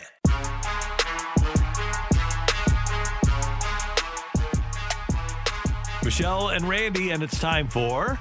You're killing me, Smalls. Randy, we talked about the fact that Alex Rodriguez and billionaire Mark Lohr have signed a letter of intent to purchase the Minnesota Timberwolves. A-Rod, one of the most famous people in the country. Yes, definitely. Not just baseball, but he's crossed over to all sorts of different realms. Of course, pop culture with dating J-Lo. He's been on Shark Tank. Seems like A-Rod is everywhere, right? Dated Cameron Diaz when she was at the top of her game. That's right. He dated Kate Hudson, too. Yep. He's dated a lot of famous women in his day, but he's a celebrity. He's a big-time celebrity. He's more than just a former baseball player. Well, the number one pick from the 2020 NBA draft, Anthony Edwards, was asked about how he felt about A-Rod becoming an owner of the Timberwolves. And he said, I don't know who that is. I know he's going to be the owner, but I don't know anything about baseball. You better learn, buddy. Come on now. You're 20 years old. You've got to know who Alex Rodriguez is. You never watched any Sunday Night Baseball? You never paid attention to J-Lo? Ever. I would think it would be harder to not know who A-Rod is. Absolutely. This guy, you better do some, and maybe he knows who Mark Lohr is. Maybe he's a financial wizard or something like that. Anthony Edwards. Maybe Anthony Edwards is so dedicated to his craft and dedicated to basketball that he doesn't watch the news or read the blogs or the gossip columns or pay attention to any other sport because ball is life. Does anybody in the world, not just here in America, does anybody not in the world not know who Jennifer Lopez is? I'm sure there are people in the world. Then those people need to get a life. What if they don't have access to internet? TV, magazines. There's lots of places in the world without access to media. Yeah, but they still know who J-Lo is. By word of mouth, it's reached them. Yeah. Have you heard about this woman? She does not age. Right. Have you heard about her Super Bowl performance? Yeah. McGuire went to Africa after that 1998 season and got recognized everywhere. Really? Yeah. That's incredible. Yeah. So it is, and that's what J-Lo is. J-Lo's not going anywhere and not getting recognized. She's a global superstar. Yeah. But so So he should know who Alex Rodriguez is. I was just going to say, as a product of that, you should know who A-Rod is. Yeah. Especially because she was photographed with him everywhere. She was constantly talking about him. Any performance she did, whether it was at the White House or the Super Bowl, they panned to A-Rod being an Instagram boyfriend recording it on his phone. Now, the great story here would have been if they would have asked the guy, so what do you think of A-Rod buying the team? If he would have said, I'm not a Packers fan. Good transition, Randy. You're killing me, Smalls. Well, the other A-Rod, Aaron, Aaron Rodgers, as we know, is guest hosting Jeopardy, and he's doing a fantastic job. You could tell he's done his homework. He knows exactly what he's doing, and he's great. I wouldn't be surprised if he gets another run at it. Anyway, he asked a question during Jeopardy that he thought would be a layup, but it wasn't, Randy. In the 1960s, these Midwesterners earned 5 NFL championship trophies. Green Bay Packers? Dennis, go again, I guess. For 600. They swept over the NBA, winning the title every year from 1959 to 1966. Eric? We're the Boston Celtics. Oh, you know that one, huh? Okay. Don't you think you would just guess Green Bay? Yeah, even if you these didn't know. Midwesterners, These yeah. Midwesterners, you would think there would be a question planted about the Packers because Aaron Rodgers is guest hosting. Yeah. But he's really sharp. Oh, now you know that one. That's pretty cool. Good. And I really wonder, because he's intimated that if he was offered the full-time job that he might leave football. You think he's real there? I think so. He seems to really be enjoying himself, and it's a completely different side of him, and he's really good at it. Yeah, but I wonder if he sees himself doing it for 30 years and getting out of football when he's still got, this is defending MVP, when he's still got football left. I don't think he would do it now, and that seat might be filled. Yeah. I don't think it's enough to lure him away from football when you're right. He is playing at an extremely high level, at an elite level, and I think he still wants to get another Super Bowl and is going to do everything he can to do that. But I do wonder if he's considering his life beyond football now that he's engaged and now that he realizes he has another avenue to do something that he really likes and that he can also be good at. I wonder if that's weighing on him at all. And he's got a Hollywood fiance, and they've got a place in Hollywood. Shailene Woodley. Yeah, correct. so it'd be a really, if he's that good at it and they would want him to do it, it'd be a great transition. Do you think Anthony Edwards knows who Aaron Rodgers is? Yes, because if you're in Minnesota, you have to know who the quarterback of the Packers is. You would think so, but he didn't know who A-Rod was. And I would argue that Alex Rodriguez is more famous than Aaron Rodgers. Yes, I know they're both pretty famous, yeah. But at least Aaron Rodgers is more recent. True. And fantasy football. They hate him in Minnesota, right where the guy is playing. Yeah, they definitely hate him there. Good point. You're killing me, Smalls. So after the Cardinals' big win last night, Randy, Nolan Arenado went on MLB Network and talked to our favorite Greg Amsinger. And I don't even need to set this up any other way other than Amsinger-Arenado conversation. Finally, we have a theme tonight, spirit animals. We're trying to guess what Pedro Martinez's spirit animal would be. He's going to reveal it later in the show. Is there an animal that you would say, Nolan Arenado has a spirit animal? What would your spirit animal be? Man, I don't know. That's a good question, man. Yesterday I struck out 3 times on heaters down the middle, so I was probably a wiener dog yesterday.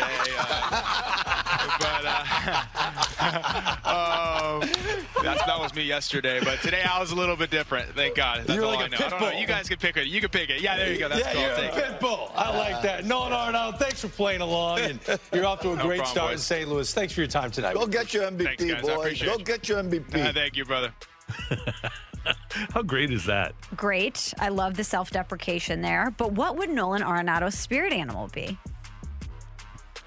I think they said pit bull. But Yachty seems like more of that to me. Yeah. Where he's constantly intimidating. You don't want to anger him. Right. But Nolan Arenado, he was right in there in the Castellanos mix in the incident. Right. He was right there. So he's the animal that is calm and gentle until somebody gets him ticked off.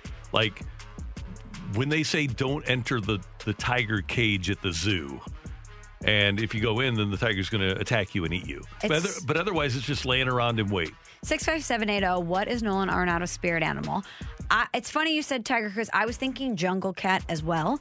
I was thinking maybe a Black Panther where he looks very majestic and regal and elegant and smooth because he is such a smooth player. When a big cat walks, they walk in such a smooth way. That's kind of him on the hot corner, but also he will pounce if needed. And as he walks in, is he kind of the king of the jungle? He definitely is the king of the jungle. He's the king of this. Well, I would say Yachty's still the king. Yeah, Yachty's probably the Lion King. So, yeah, I would go. I think a panther or a tiger is a good call. Okay, really quickly, we're getting a few. A lot of people saying he's a cardinal, duh. But outside of that, Arenado is a wolf. He's a brown bear. He's a hawk searching for his prey.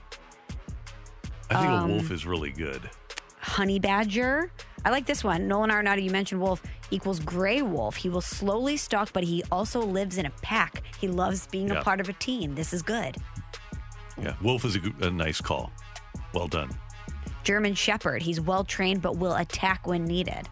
Yeah, another good one. Keep them coming. We're getting a ton of answers. We'll gather some of these and revisit it. Nolan Arenado is one of the biggest and the best superstars in all of baseball.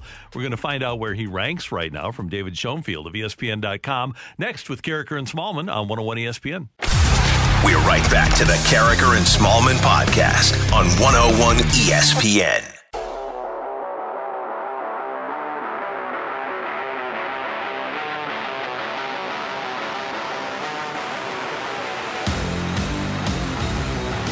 In St. Louis, your time check brought to you by Clarkson Jewelers, an officially licensed Rolex jeweler. Michelle Smallman, Randy Carricker with you, and friend of the station, David Schoenfield of ESPN.com, has a great piece up about cracking the MLB Superstar Code. And much like, David, I did when I was a kid, I read a lot of baseball books, and you based your thought process with the article, the genesis of the article, I love this, was a book that you had as a kid called All Pro Baseball Stars. You wanted to figure out who are the superstars of 2021. But I remember books like that when I was a kid, too. It's always fun to look back and see how things like that were done and how different things are today.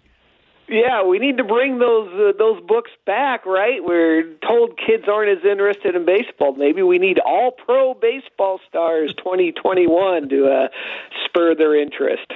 Maybe, David. Well, can you break this down for us? Describe the formula that you concocted to rank the players. Well, look, this is just kind of a fun thing, you know. I don't think it's meant to be taken too seriously, but I'll try to describe this as easily as possible. So I looked at, for every player, their 3-year cumulative WAR, wins above replacement, but then they get bonus points for how they fared in MVP balloting. If their team won a World Series, you get some bonus points if you were the World Series MVP, because clutch performance matters. And then for a few players, you get a bonus point if you have one of the top-selling jersey in baseball, which kind of has nothing to do with your on-field performance, but it's kind of a reflection of, are you a superstar? You know, how popular are you? So it's mostly how good you are, but with a few other factors tossed in. And those couple of World Series championships put Mookie Betts over Mike Trout as number one. Yeah, I mean, I don't know how you guys feel. We all kind of generally agree that Mike Trout is still the best player in baseball, but I think there's no doubt if you say who's the number one superstar, it's Mookie, right? You know, he's a great player. He's won an MVP, plus he won the World Series in 2018 and 2020, and he's a fun, exciting, popular player. So I'm pretty comfortable saying Mookie Betts is the man right now. No disrespect to Mike Trout.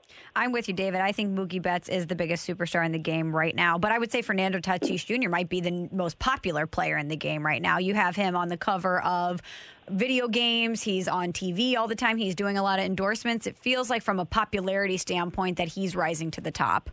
Yeah, he is. And I heard, my formula is not perfect because it's looking back more than projecting forward. So Tatis and Ronald Acuna Jr. didn't make my list of 24, which is probably a little bit of a flaw in the formula. Maybe I can tweak it. But I'm with you. Obviously he's got to stay healthy and get back on the field, but He's absolutely dynamic. We all know that. Probably the most exciting player, and then Acuna's right behind him and off to a great start. No doubt Acuna is going to be very high on this list next year. If Tatis is healthy, he'll be on there. Clearly both players who can win an MVP award at some point.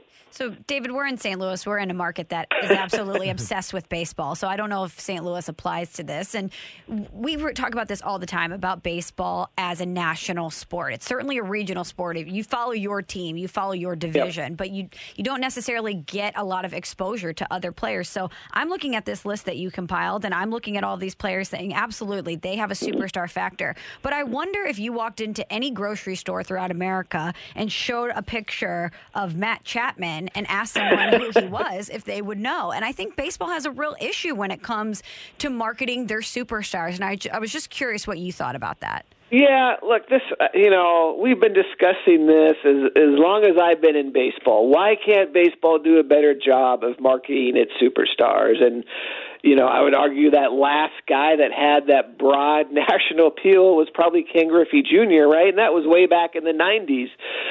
I think sometimes we focus too much that this is a negative, and I get it. The top 10 players in the NBA are more famous, more popular nationwide than the top 10 players in baseball. But we also need to look at the fact that the popularity locally is very strong. Local TV ratings for MLB teams trump NBA teams in almost every city. So it is popular locally. Yeah, baseball, could they do a better job? And I think some of that has to come from the players, and we're seeing that with guys like Tatis and Mookie who are a little more out there on Instagram or social media. So some of that has to come from the players and not the league, where the NBA players are, they're very good at putting themselves out there. David Schoenfield of ESPN.com with us on 101 ESPN. Okay, if you would have blindly just done the math here and then unveiled the names, David, there's only one name of the top 24 that surprised me. And I bet you know who it is. Who is your surprise if you had a number one out of the top 24? Well, I there's probably two that jumped out at me. Justin Verlander, just because he's injured, but my argument was you got to sort of earn your way off. And last year was a short season. He was hurt. He's going to miss this year, so he'll be off after next year. Maybe Marcus Semien is the surprise. Yeah, and I get that.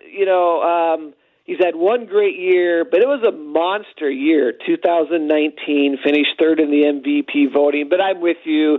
That was an outlier. He has no other season close to that level. And I think if 2020 had played out over a full season, he's probably not on the list. But since 2020, was only 60 games, it's not valued as highly as a normal year.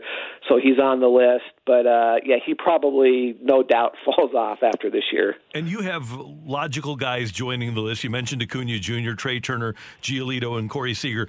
I'll bet if you do the exact same thing next year with all of these different attributes that you have, I'll bet Nolan Arenado moves up from 22. Yeah, I had him as a potential guy who's falling off, in part because he was hurt last year, didn't have a great season.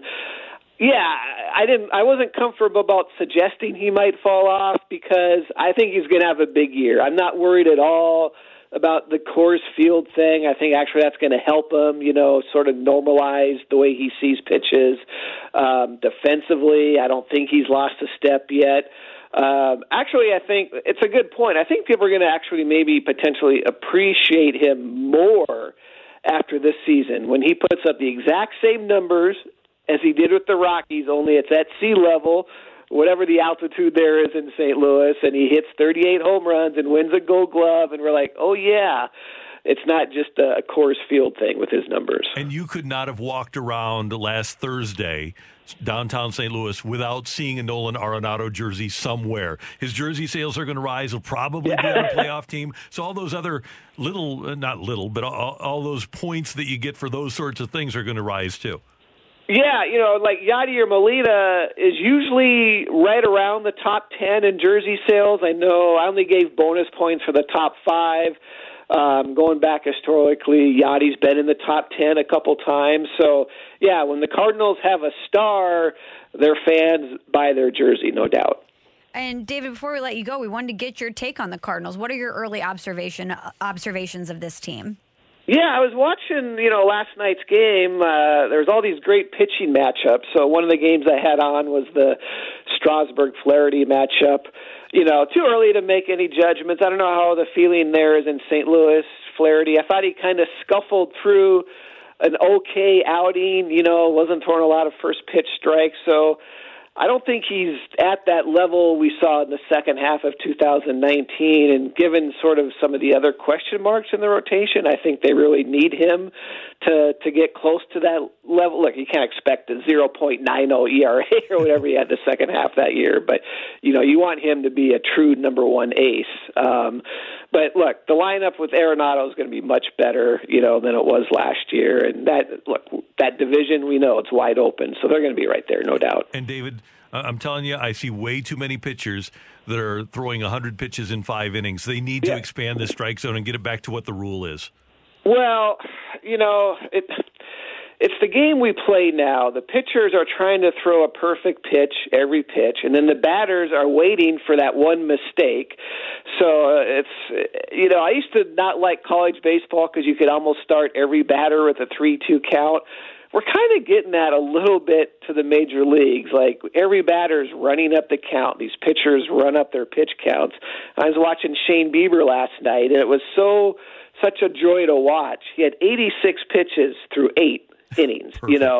He threw a lot in the ninth, but strike 1, strike 2, strike 3. You don't have to strike every batter out.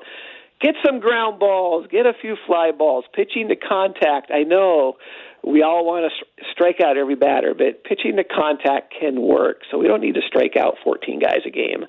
David Schoenfield, we always enjoy and appreciate your work at ESPN.com. Thanks so much for the time this morning, and we'll talk again soon.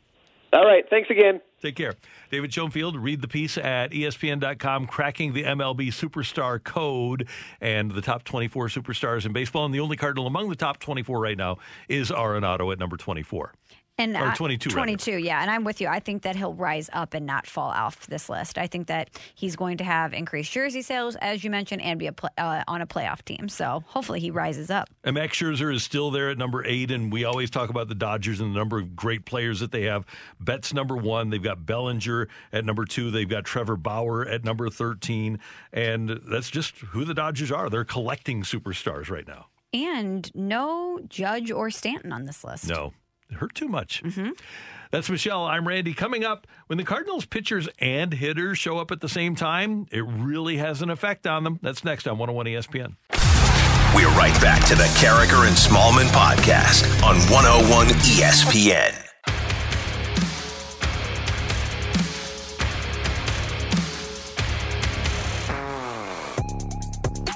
Michelle, we look at the top of the Cardinal lineup and we look at their starting rotation and the ability they have, and we look at the bullpen and the ability they have, and you say, man, if they can just put everything together. And it's really interesting to look.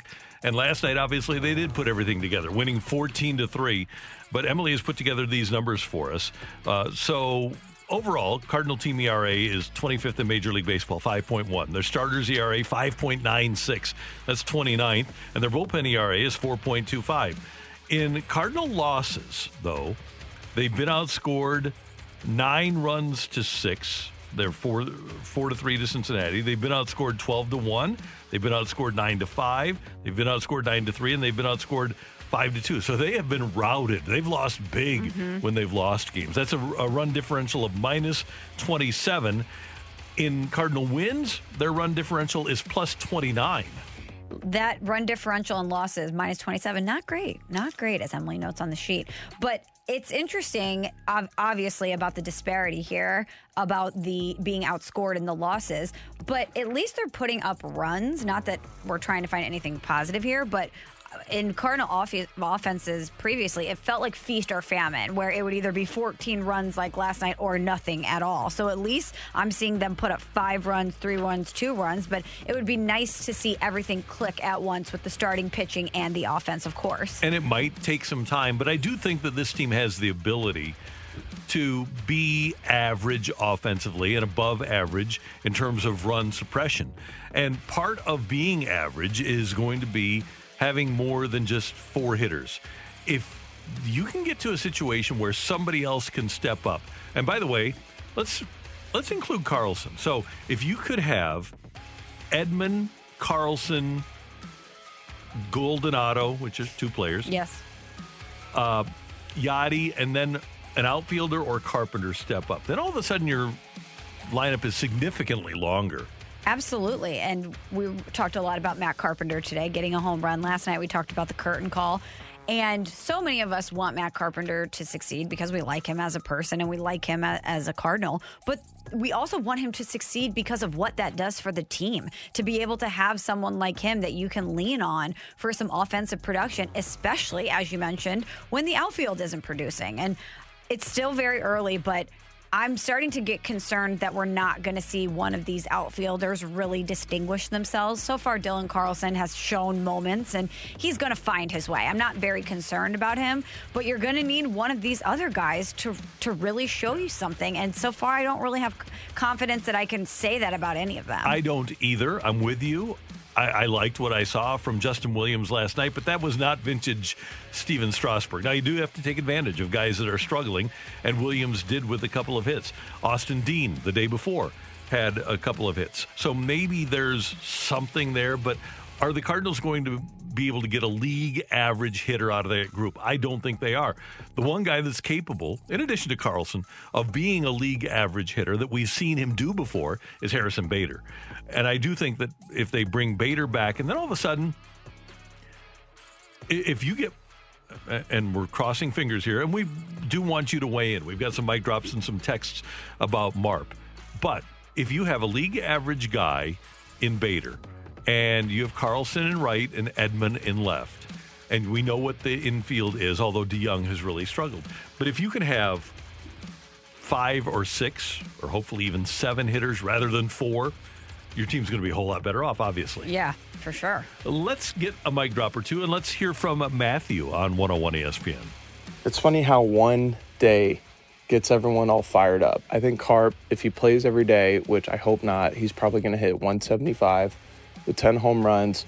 He's going to strike out a ton. He's going to get some walks. And we're going to be vulnerable at second base. And we don't have good enough starting pitching to have a weak second base. We passed on Wong. Strasburg was hurt last night, throwing 90 miles an hour for a fastball, so they knew what was coming. I disagree. I don't think it's going to change much. Well, like we've said, we're relying on hope here. We hope that Matt Carpenter can show something. And I'm not talking about him being a top 10 MVP guy. If he can get to league average, that would be wonderful. The likelihood is, Matt said 175. Last year he hit 186. That's probably more likely. And this all stems from the comments that we played earlier in the show and we played yesterday from Cardinals manager Mike Shildt, who talked about Carpenter making hard contact and having a good swing and how he's been unlucky. I'm paraphrasing, but that he's going out there and doing the right things and eventually things were going to fall into place for him. I think the phrase he used was bountiful harvest. Yeah. And so we see him get the home run last night. We see the reaction from the team. And the question was, do you think that a bountiful harvest is indeed coming for Matt Carpenter? And while I think that maybe a little momentum will help get him rolling, I don't know if I see a bountiful harvest coming.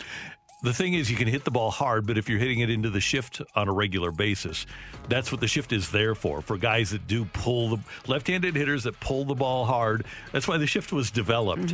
And he is a victim of the shift. He definitely is not taking advantage of the ability to go the other way. I know you have some texts. Absolutely. From the 618. Rooting for Carpenter to fail is like rooting for the team to fail, just so you can point the finger and say, look, I was right. Carpenter is a future Hall of Famer. Appreciate him for what he's done and be happy when he does something, because that means you're getting some value for his contract. And it's a future Cardinal Hall of Famer. Right. A future Cardinal Hall of Famer, Yeah. correct. And I do think that there's a chance, because you mentioned the other outfielders, there's a chance that the Cardinals could field their best and most efficient lineup with him, because we don't know what the other outfielders like Dean and Williams are at this point. But there's a chance that he could be better offensively than those guys are. This is from the 314. So Carpenter's one good night replaces the last 3 years? Well, we are a reactionary business, and like you said, we're reacting to what the skipper said, that he's never seen a guy hitting worse luck than Matt Carpenter. So, yeah, you do react to good nights. And Mike Schill does have a point. He has had some hard-hit balls that have not fallen his way that maybe in other scenarios would have. But as we mentioned, if the results are not there in a results-based business, at some point you have to give hope the kick out the door and you have to try something else. But I'm glad to see him at least have some production because they need it. And hey, let's be clear here. We aren't, well, we can all hope, but we aren't expecting that Matt Carpenter is going to hit .318 with an .873 OPS and hit 55 doubles like he did in 2013. We aren't expecting that he's even going to do what he did 3 years ago in 2018 when he had an .897 OPS and hit 36 home runs. What we're hoping is that he can have his average year in Major League Baseball. If he could have his average year or even somewhere close to that, we would all be thrilled, I think. Just let me give you his 162-game averages, Michelle, and tell me if you would take this from Matt Carpenter in 2021. 266 average, 370 on base, 456 slug, 827 OPS, 20 homers, 75 RBIs. If he would get close to that, if he'd do a third of that, I would be absolutely beside myself with joy. We would be thrilled if he could produce those numbers. Yeah. Thrilled. And that's not what we're saying is going to happen, but can he hopefully be better than he was last year? Hopefully. Someone, by the way, Randy, texted in from the 314. We're trying to develop the 4 pillars of character and Smallman. One is all roads lead to hardware. The other one was deflect blame at all costs. Deflect blame at all costs. From the 314, they said maybe one of your pillars should be hope. Hope is a good one. But we don't want to rely on hope. But it could be a pillar because we use it. Yeah, we do. But only because we're forced to. In situations like this, we're forced to rely. People. We're forced to rely on a hope because of the scenario and the player and the production that we're talking about. From the 417, one more. When Carp goes, the whole team goes. Oh, you go, we go. You go, we go. The new Dexter Fowler. 14 runs when he homers. Emily, you wanted to weigh in? I was just going to say, I kind of feel that all roads lead to hardware might be hope. Yeah, you're right. It's relentless positivity. Okay, that's a good one. Relentless positivity. That's another great idea to use for a pillar. Because if we say all roads lead to hardware, that means that we're relentlessly positive. Yeah. We're hoping all of the time. Good points. Good points by all of us.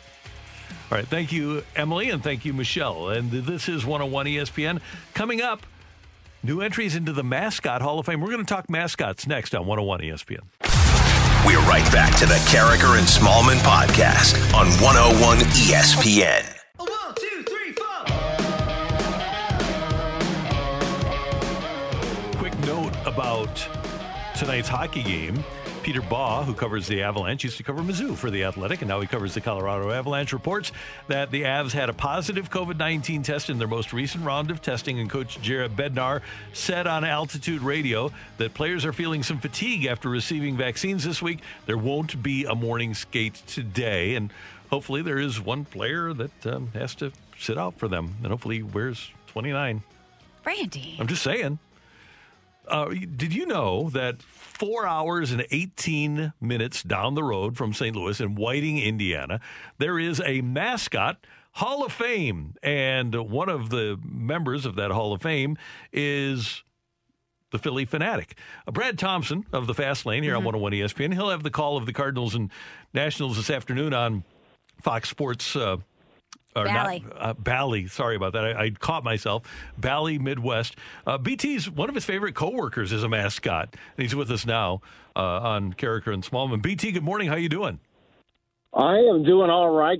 4 hours and 18 minutes away, you say? Like, this is a must-do. I got to get in on this. This is very cool, and some of the people...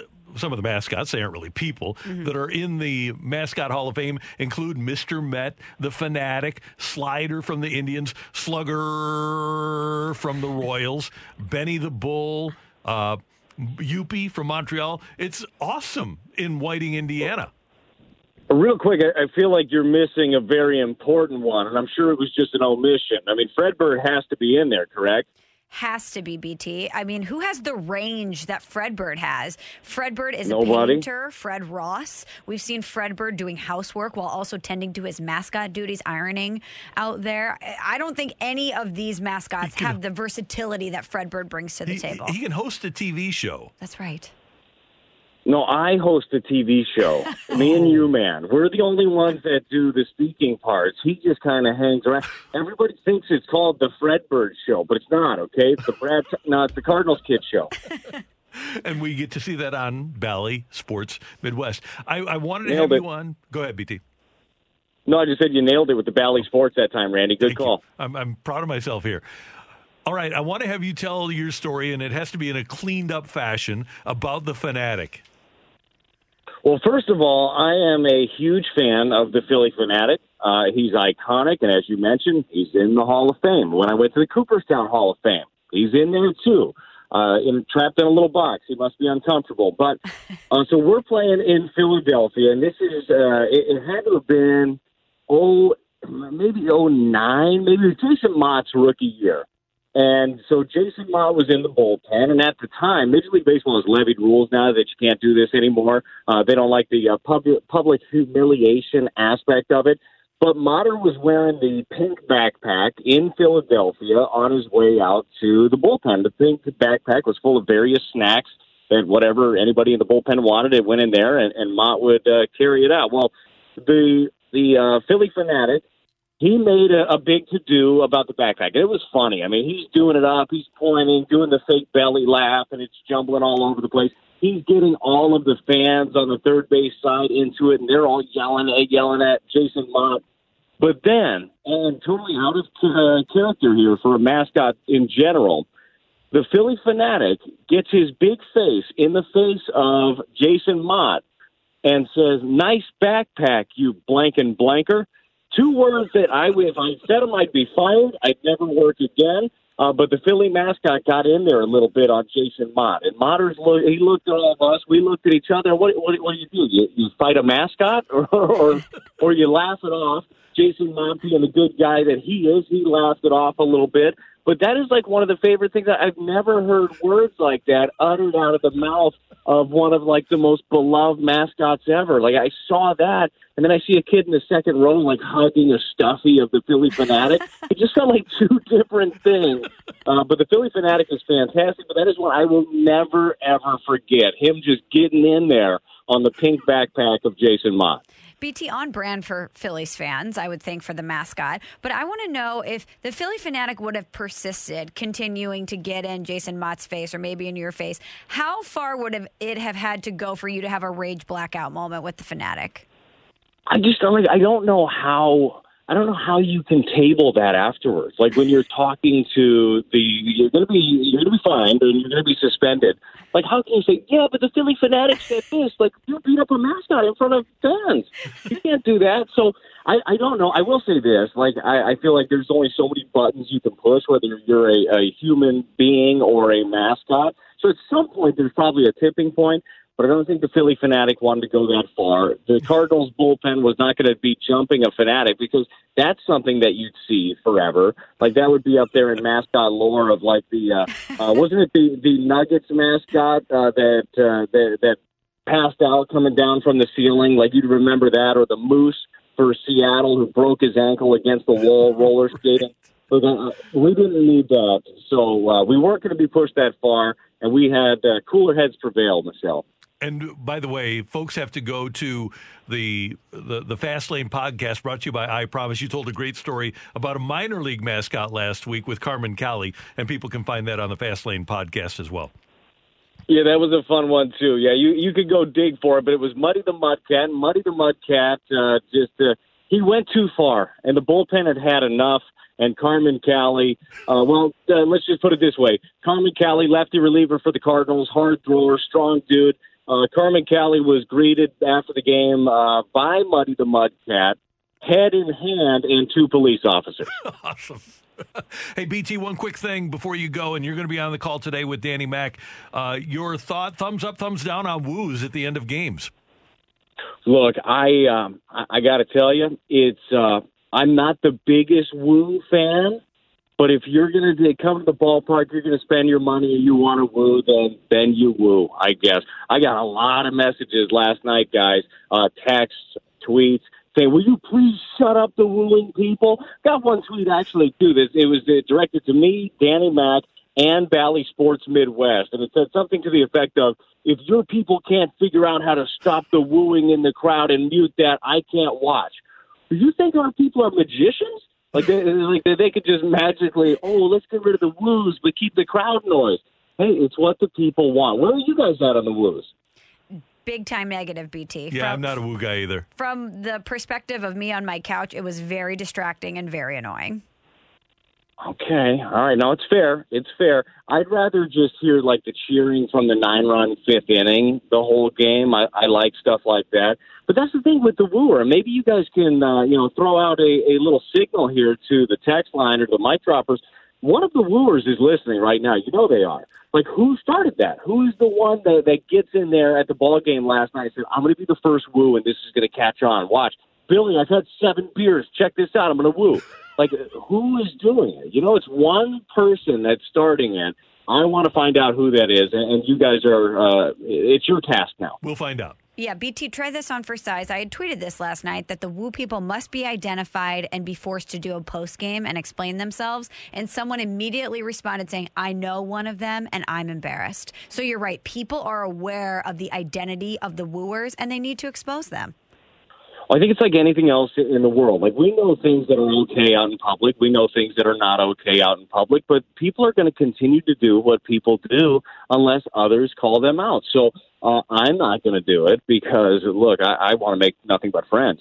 But if you have somebody that's wooing next to you, give them you don't have to say anything. Give them the stank eye if you want to. Like something to make them feel a little uncomfortable about the woo. Definitely. BT, thanks for your time. We'll be watching today. Go Cards. All right, sounds good. You guys enjoy the rest of the show, and let's pick up another winner. That was fun last night. That was awesome. Good job. See you, brother. Thanks. See you guys. That's Brad Thompson. You can hear him most afternoons, in the Fast Lane, 2 to 6 on 101 ESPN. And, of course, he'll have Cardinal Baseball with Danny Mac this afternoon at 12. Always love having BT in the booth with Danny Mac. They're outstanding together. Can you imagine being a rookie and having the Fanatic just get in your face like that? No, especially guys who are very competitive and intense and know that they can definitely beat up who's ever in the Phillie Fanatic costume. For the Phillie Fanatic to have the audacity to step to the Cardinals bullpen like that, knowing that they can't beat him up, is very unfair. We're going to provide you with Carriker and Smallman's top 10 mascots next on 101 ESPN. We're right back to the Carriker and Smallman podcast on 101 ESPN.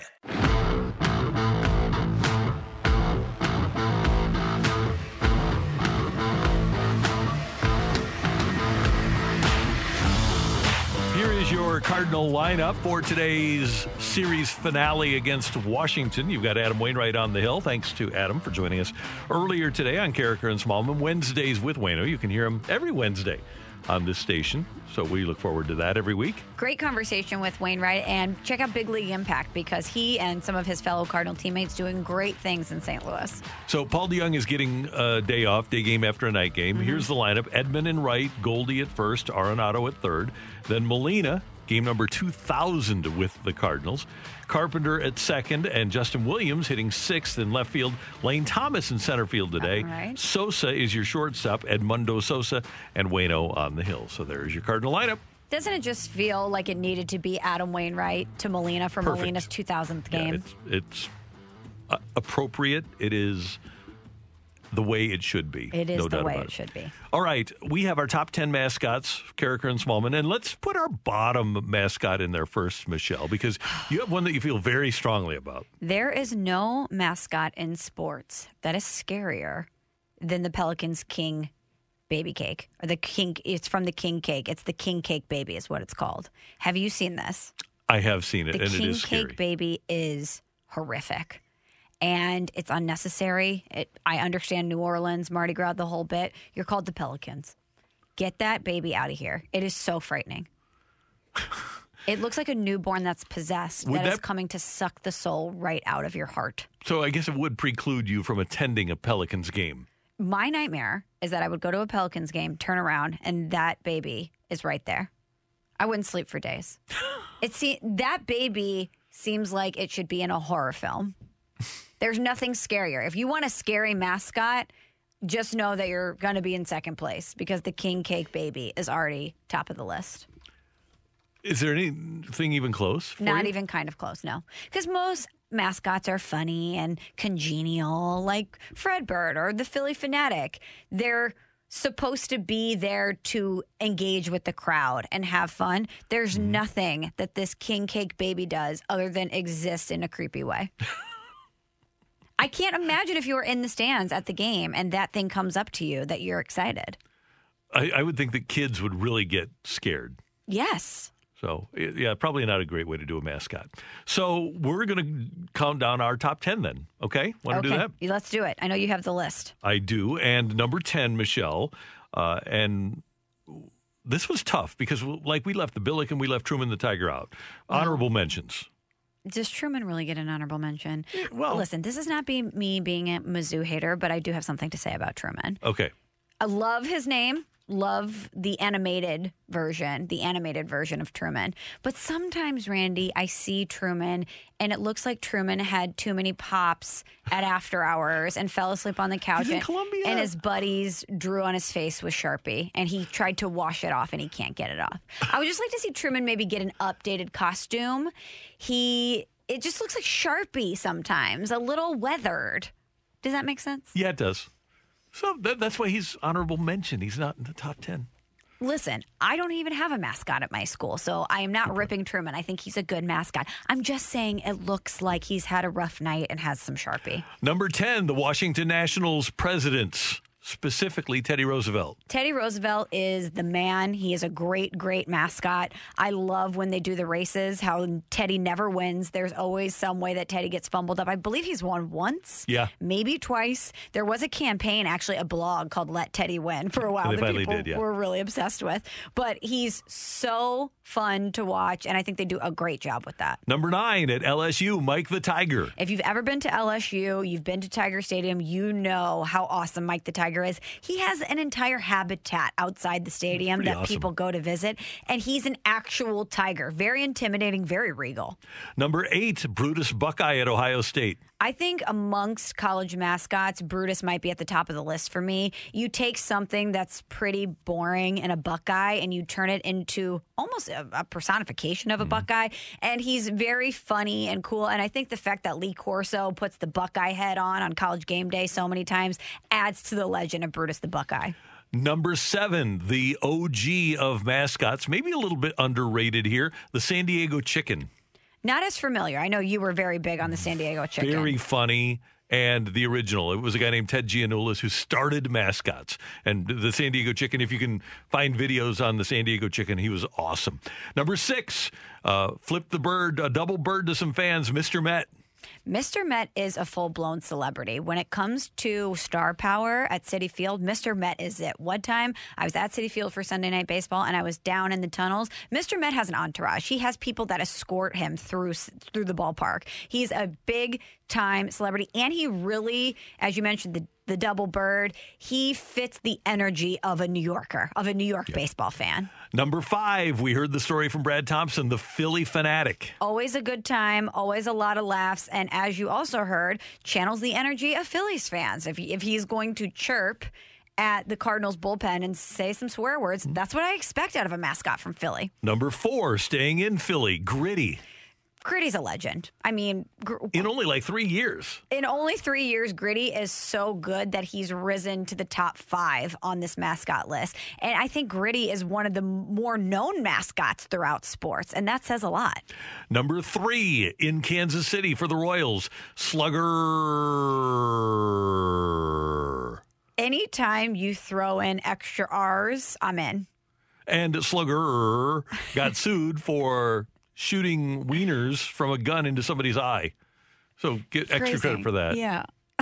You never take a wiener in the eye. You don't want to, but the person did.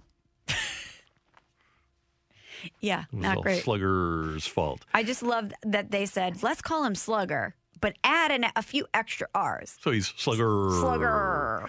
And Michelle, we have a tie for the top spot. That's right.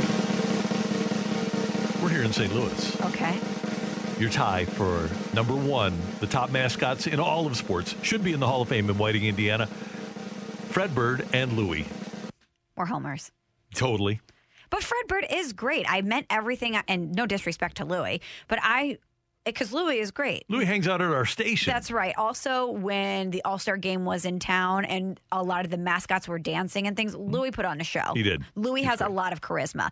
But Fred Bird, who has the versatility that Fred Bird has? Fred Ross doing paintings that Harrison Bader eventually hit. We've seen Fred doing laundry. We've seen Fred, as you mentioned, with Brad on television shows. Fred Bird has been a part of Cardinal Nation for so long. Think about the endurance of a Fred Bird. Yeah. You know, Gritty came on the scene, and Gritty was hot. Everybody thinks Gritty's a good time. Talk to me in 20 years. Where's Gritty in Bingo, 20 there years? you go. Fred Bird is the man and has been for a long time. Congratulations to Fred Bird and to Louie. Yes. On being the Carricker and Smallman top mascots in all of sports. Danny Mac and BK coming up here on 101 ESPN. Thanks as always to our producer engineer, the great Emily Butcher. Thank you. And Michelle, this was fun for a hump day. It was, Randy. I'll see you tomorrow. And Danny Mac will be with us. We'll talk to Greg Amsinger at 7:30. For all of us, thanks for tuning in, texting in, and being a part of the show. Till tomorrow morning at 7. Have a great day, St. Louis. You've been listening to the Carricker and Smallman podcast, powered by I Promise. Hi, this is Chris Howard, host of Plugged In with Chris Howard. The College Football Playoff Committee made their decision on Sunday, and as much as I loathe the idea of Ohio State losing their way into the College Football Playoff, I 100% agree with OSU making it in over Bama. Nick Saban citing some hypothetical point spreads to prove his point that the Tide deserve a spot in the College Football Playoffs holds little substance when you consider Bama's best win is over Texas. No, the committee got it right. TCU had a great season with far more ranked wins than Bama and didn't deserve to lose their spot after playing a surging Kansas State in a championship game. And Ohio State, while not playing some of their best ball later in the season, was still 12-0 until they came face-to-face with my Wolverines. While the college football playoff system isn't nowhere near as good as it could be, it's better than what we had. And in a few years, it will be better for all of college football. Hi, this is Chris Howard, host of Plugged In with Chris Howard. Get the latest odds and trends for every professional and amateur league out there. From football to basketball to soccer and esports, we've got it all at BetOnline.net. And if you love sports podcasts, you can find those at BetOnline as well. And don't forget BetOnline for the NHL, MMA, boxing, and golf. Head to the website today or use your mobile device to learn more. BetOnline, where the game starts. Grab a 30-day free trial of Live by Live Plus, and you'll get unlimited skips, commercial-free music, and all of the podcasts and live streaming events you can handle. Visit livexlive.com/podcast1 to learn more and start your free trial.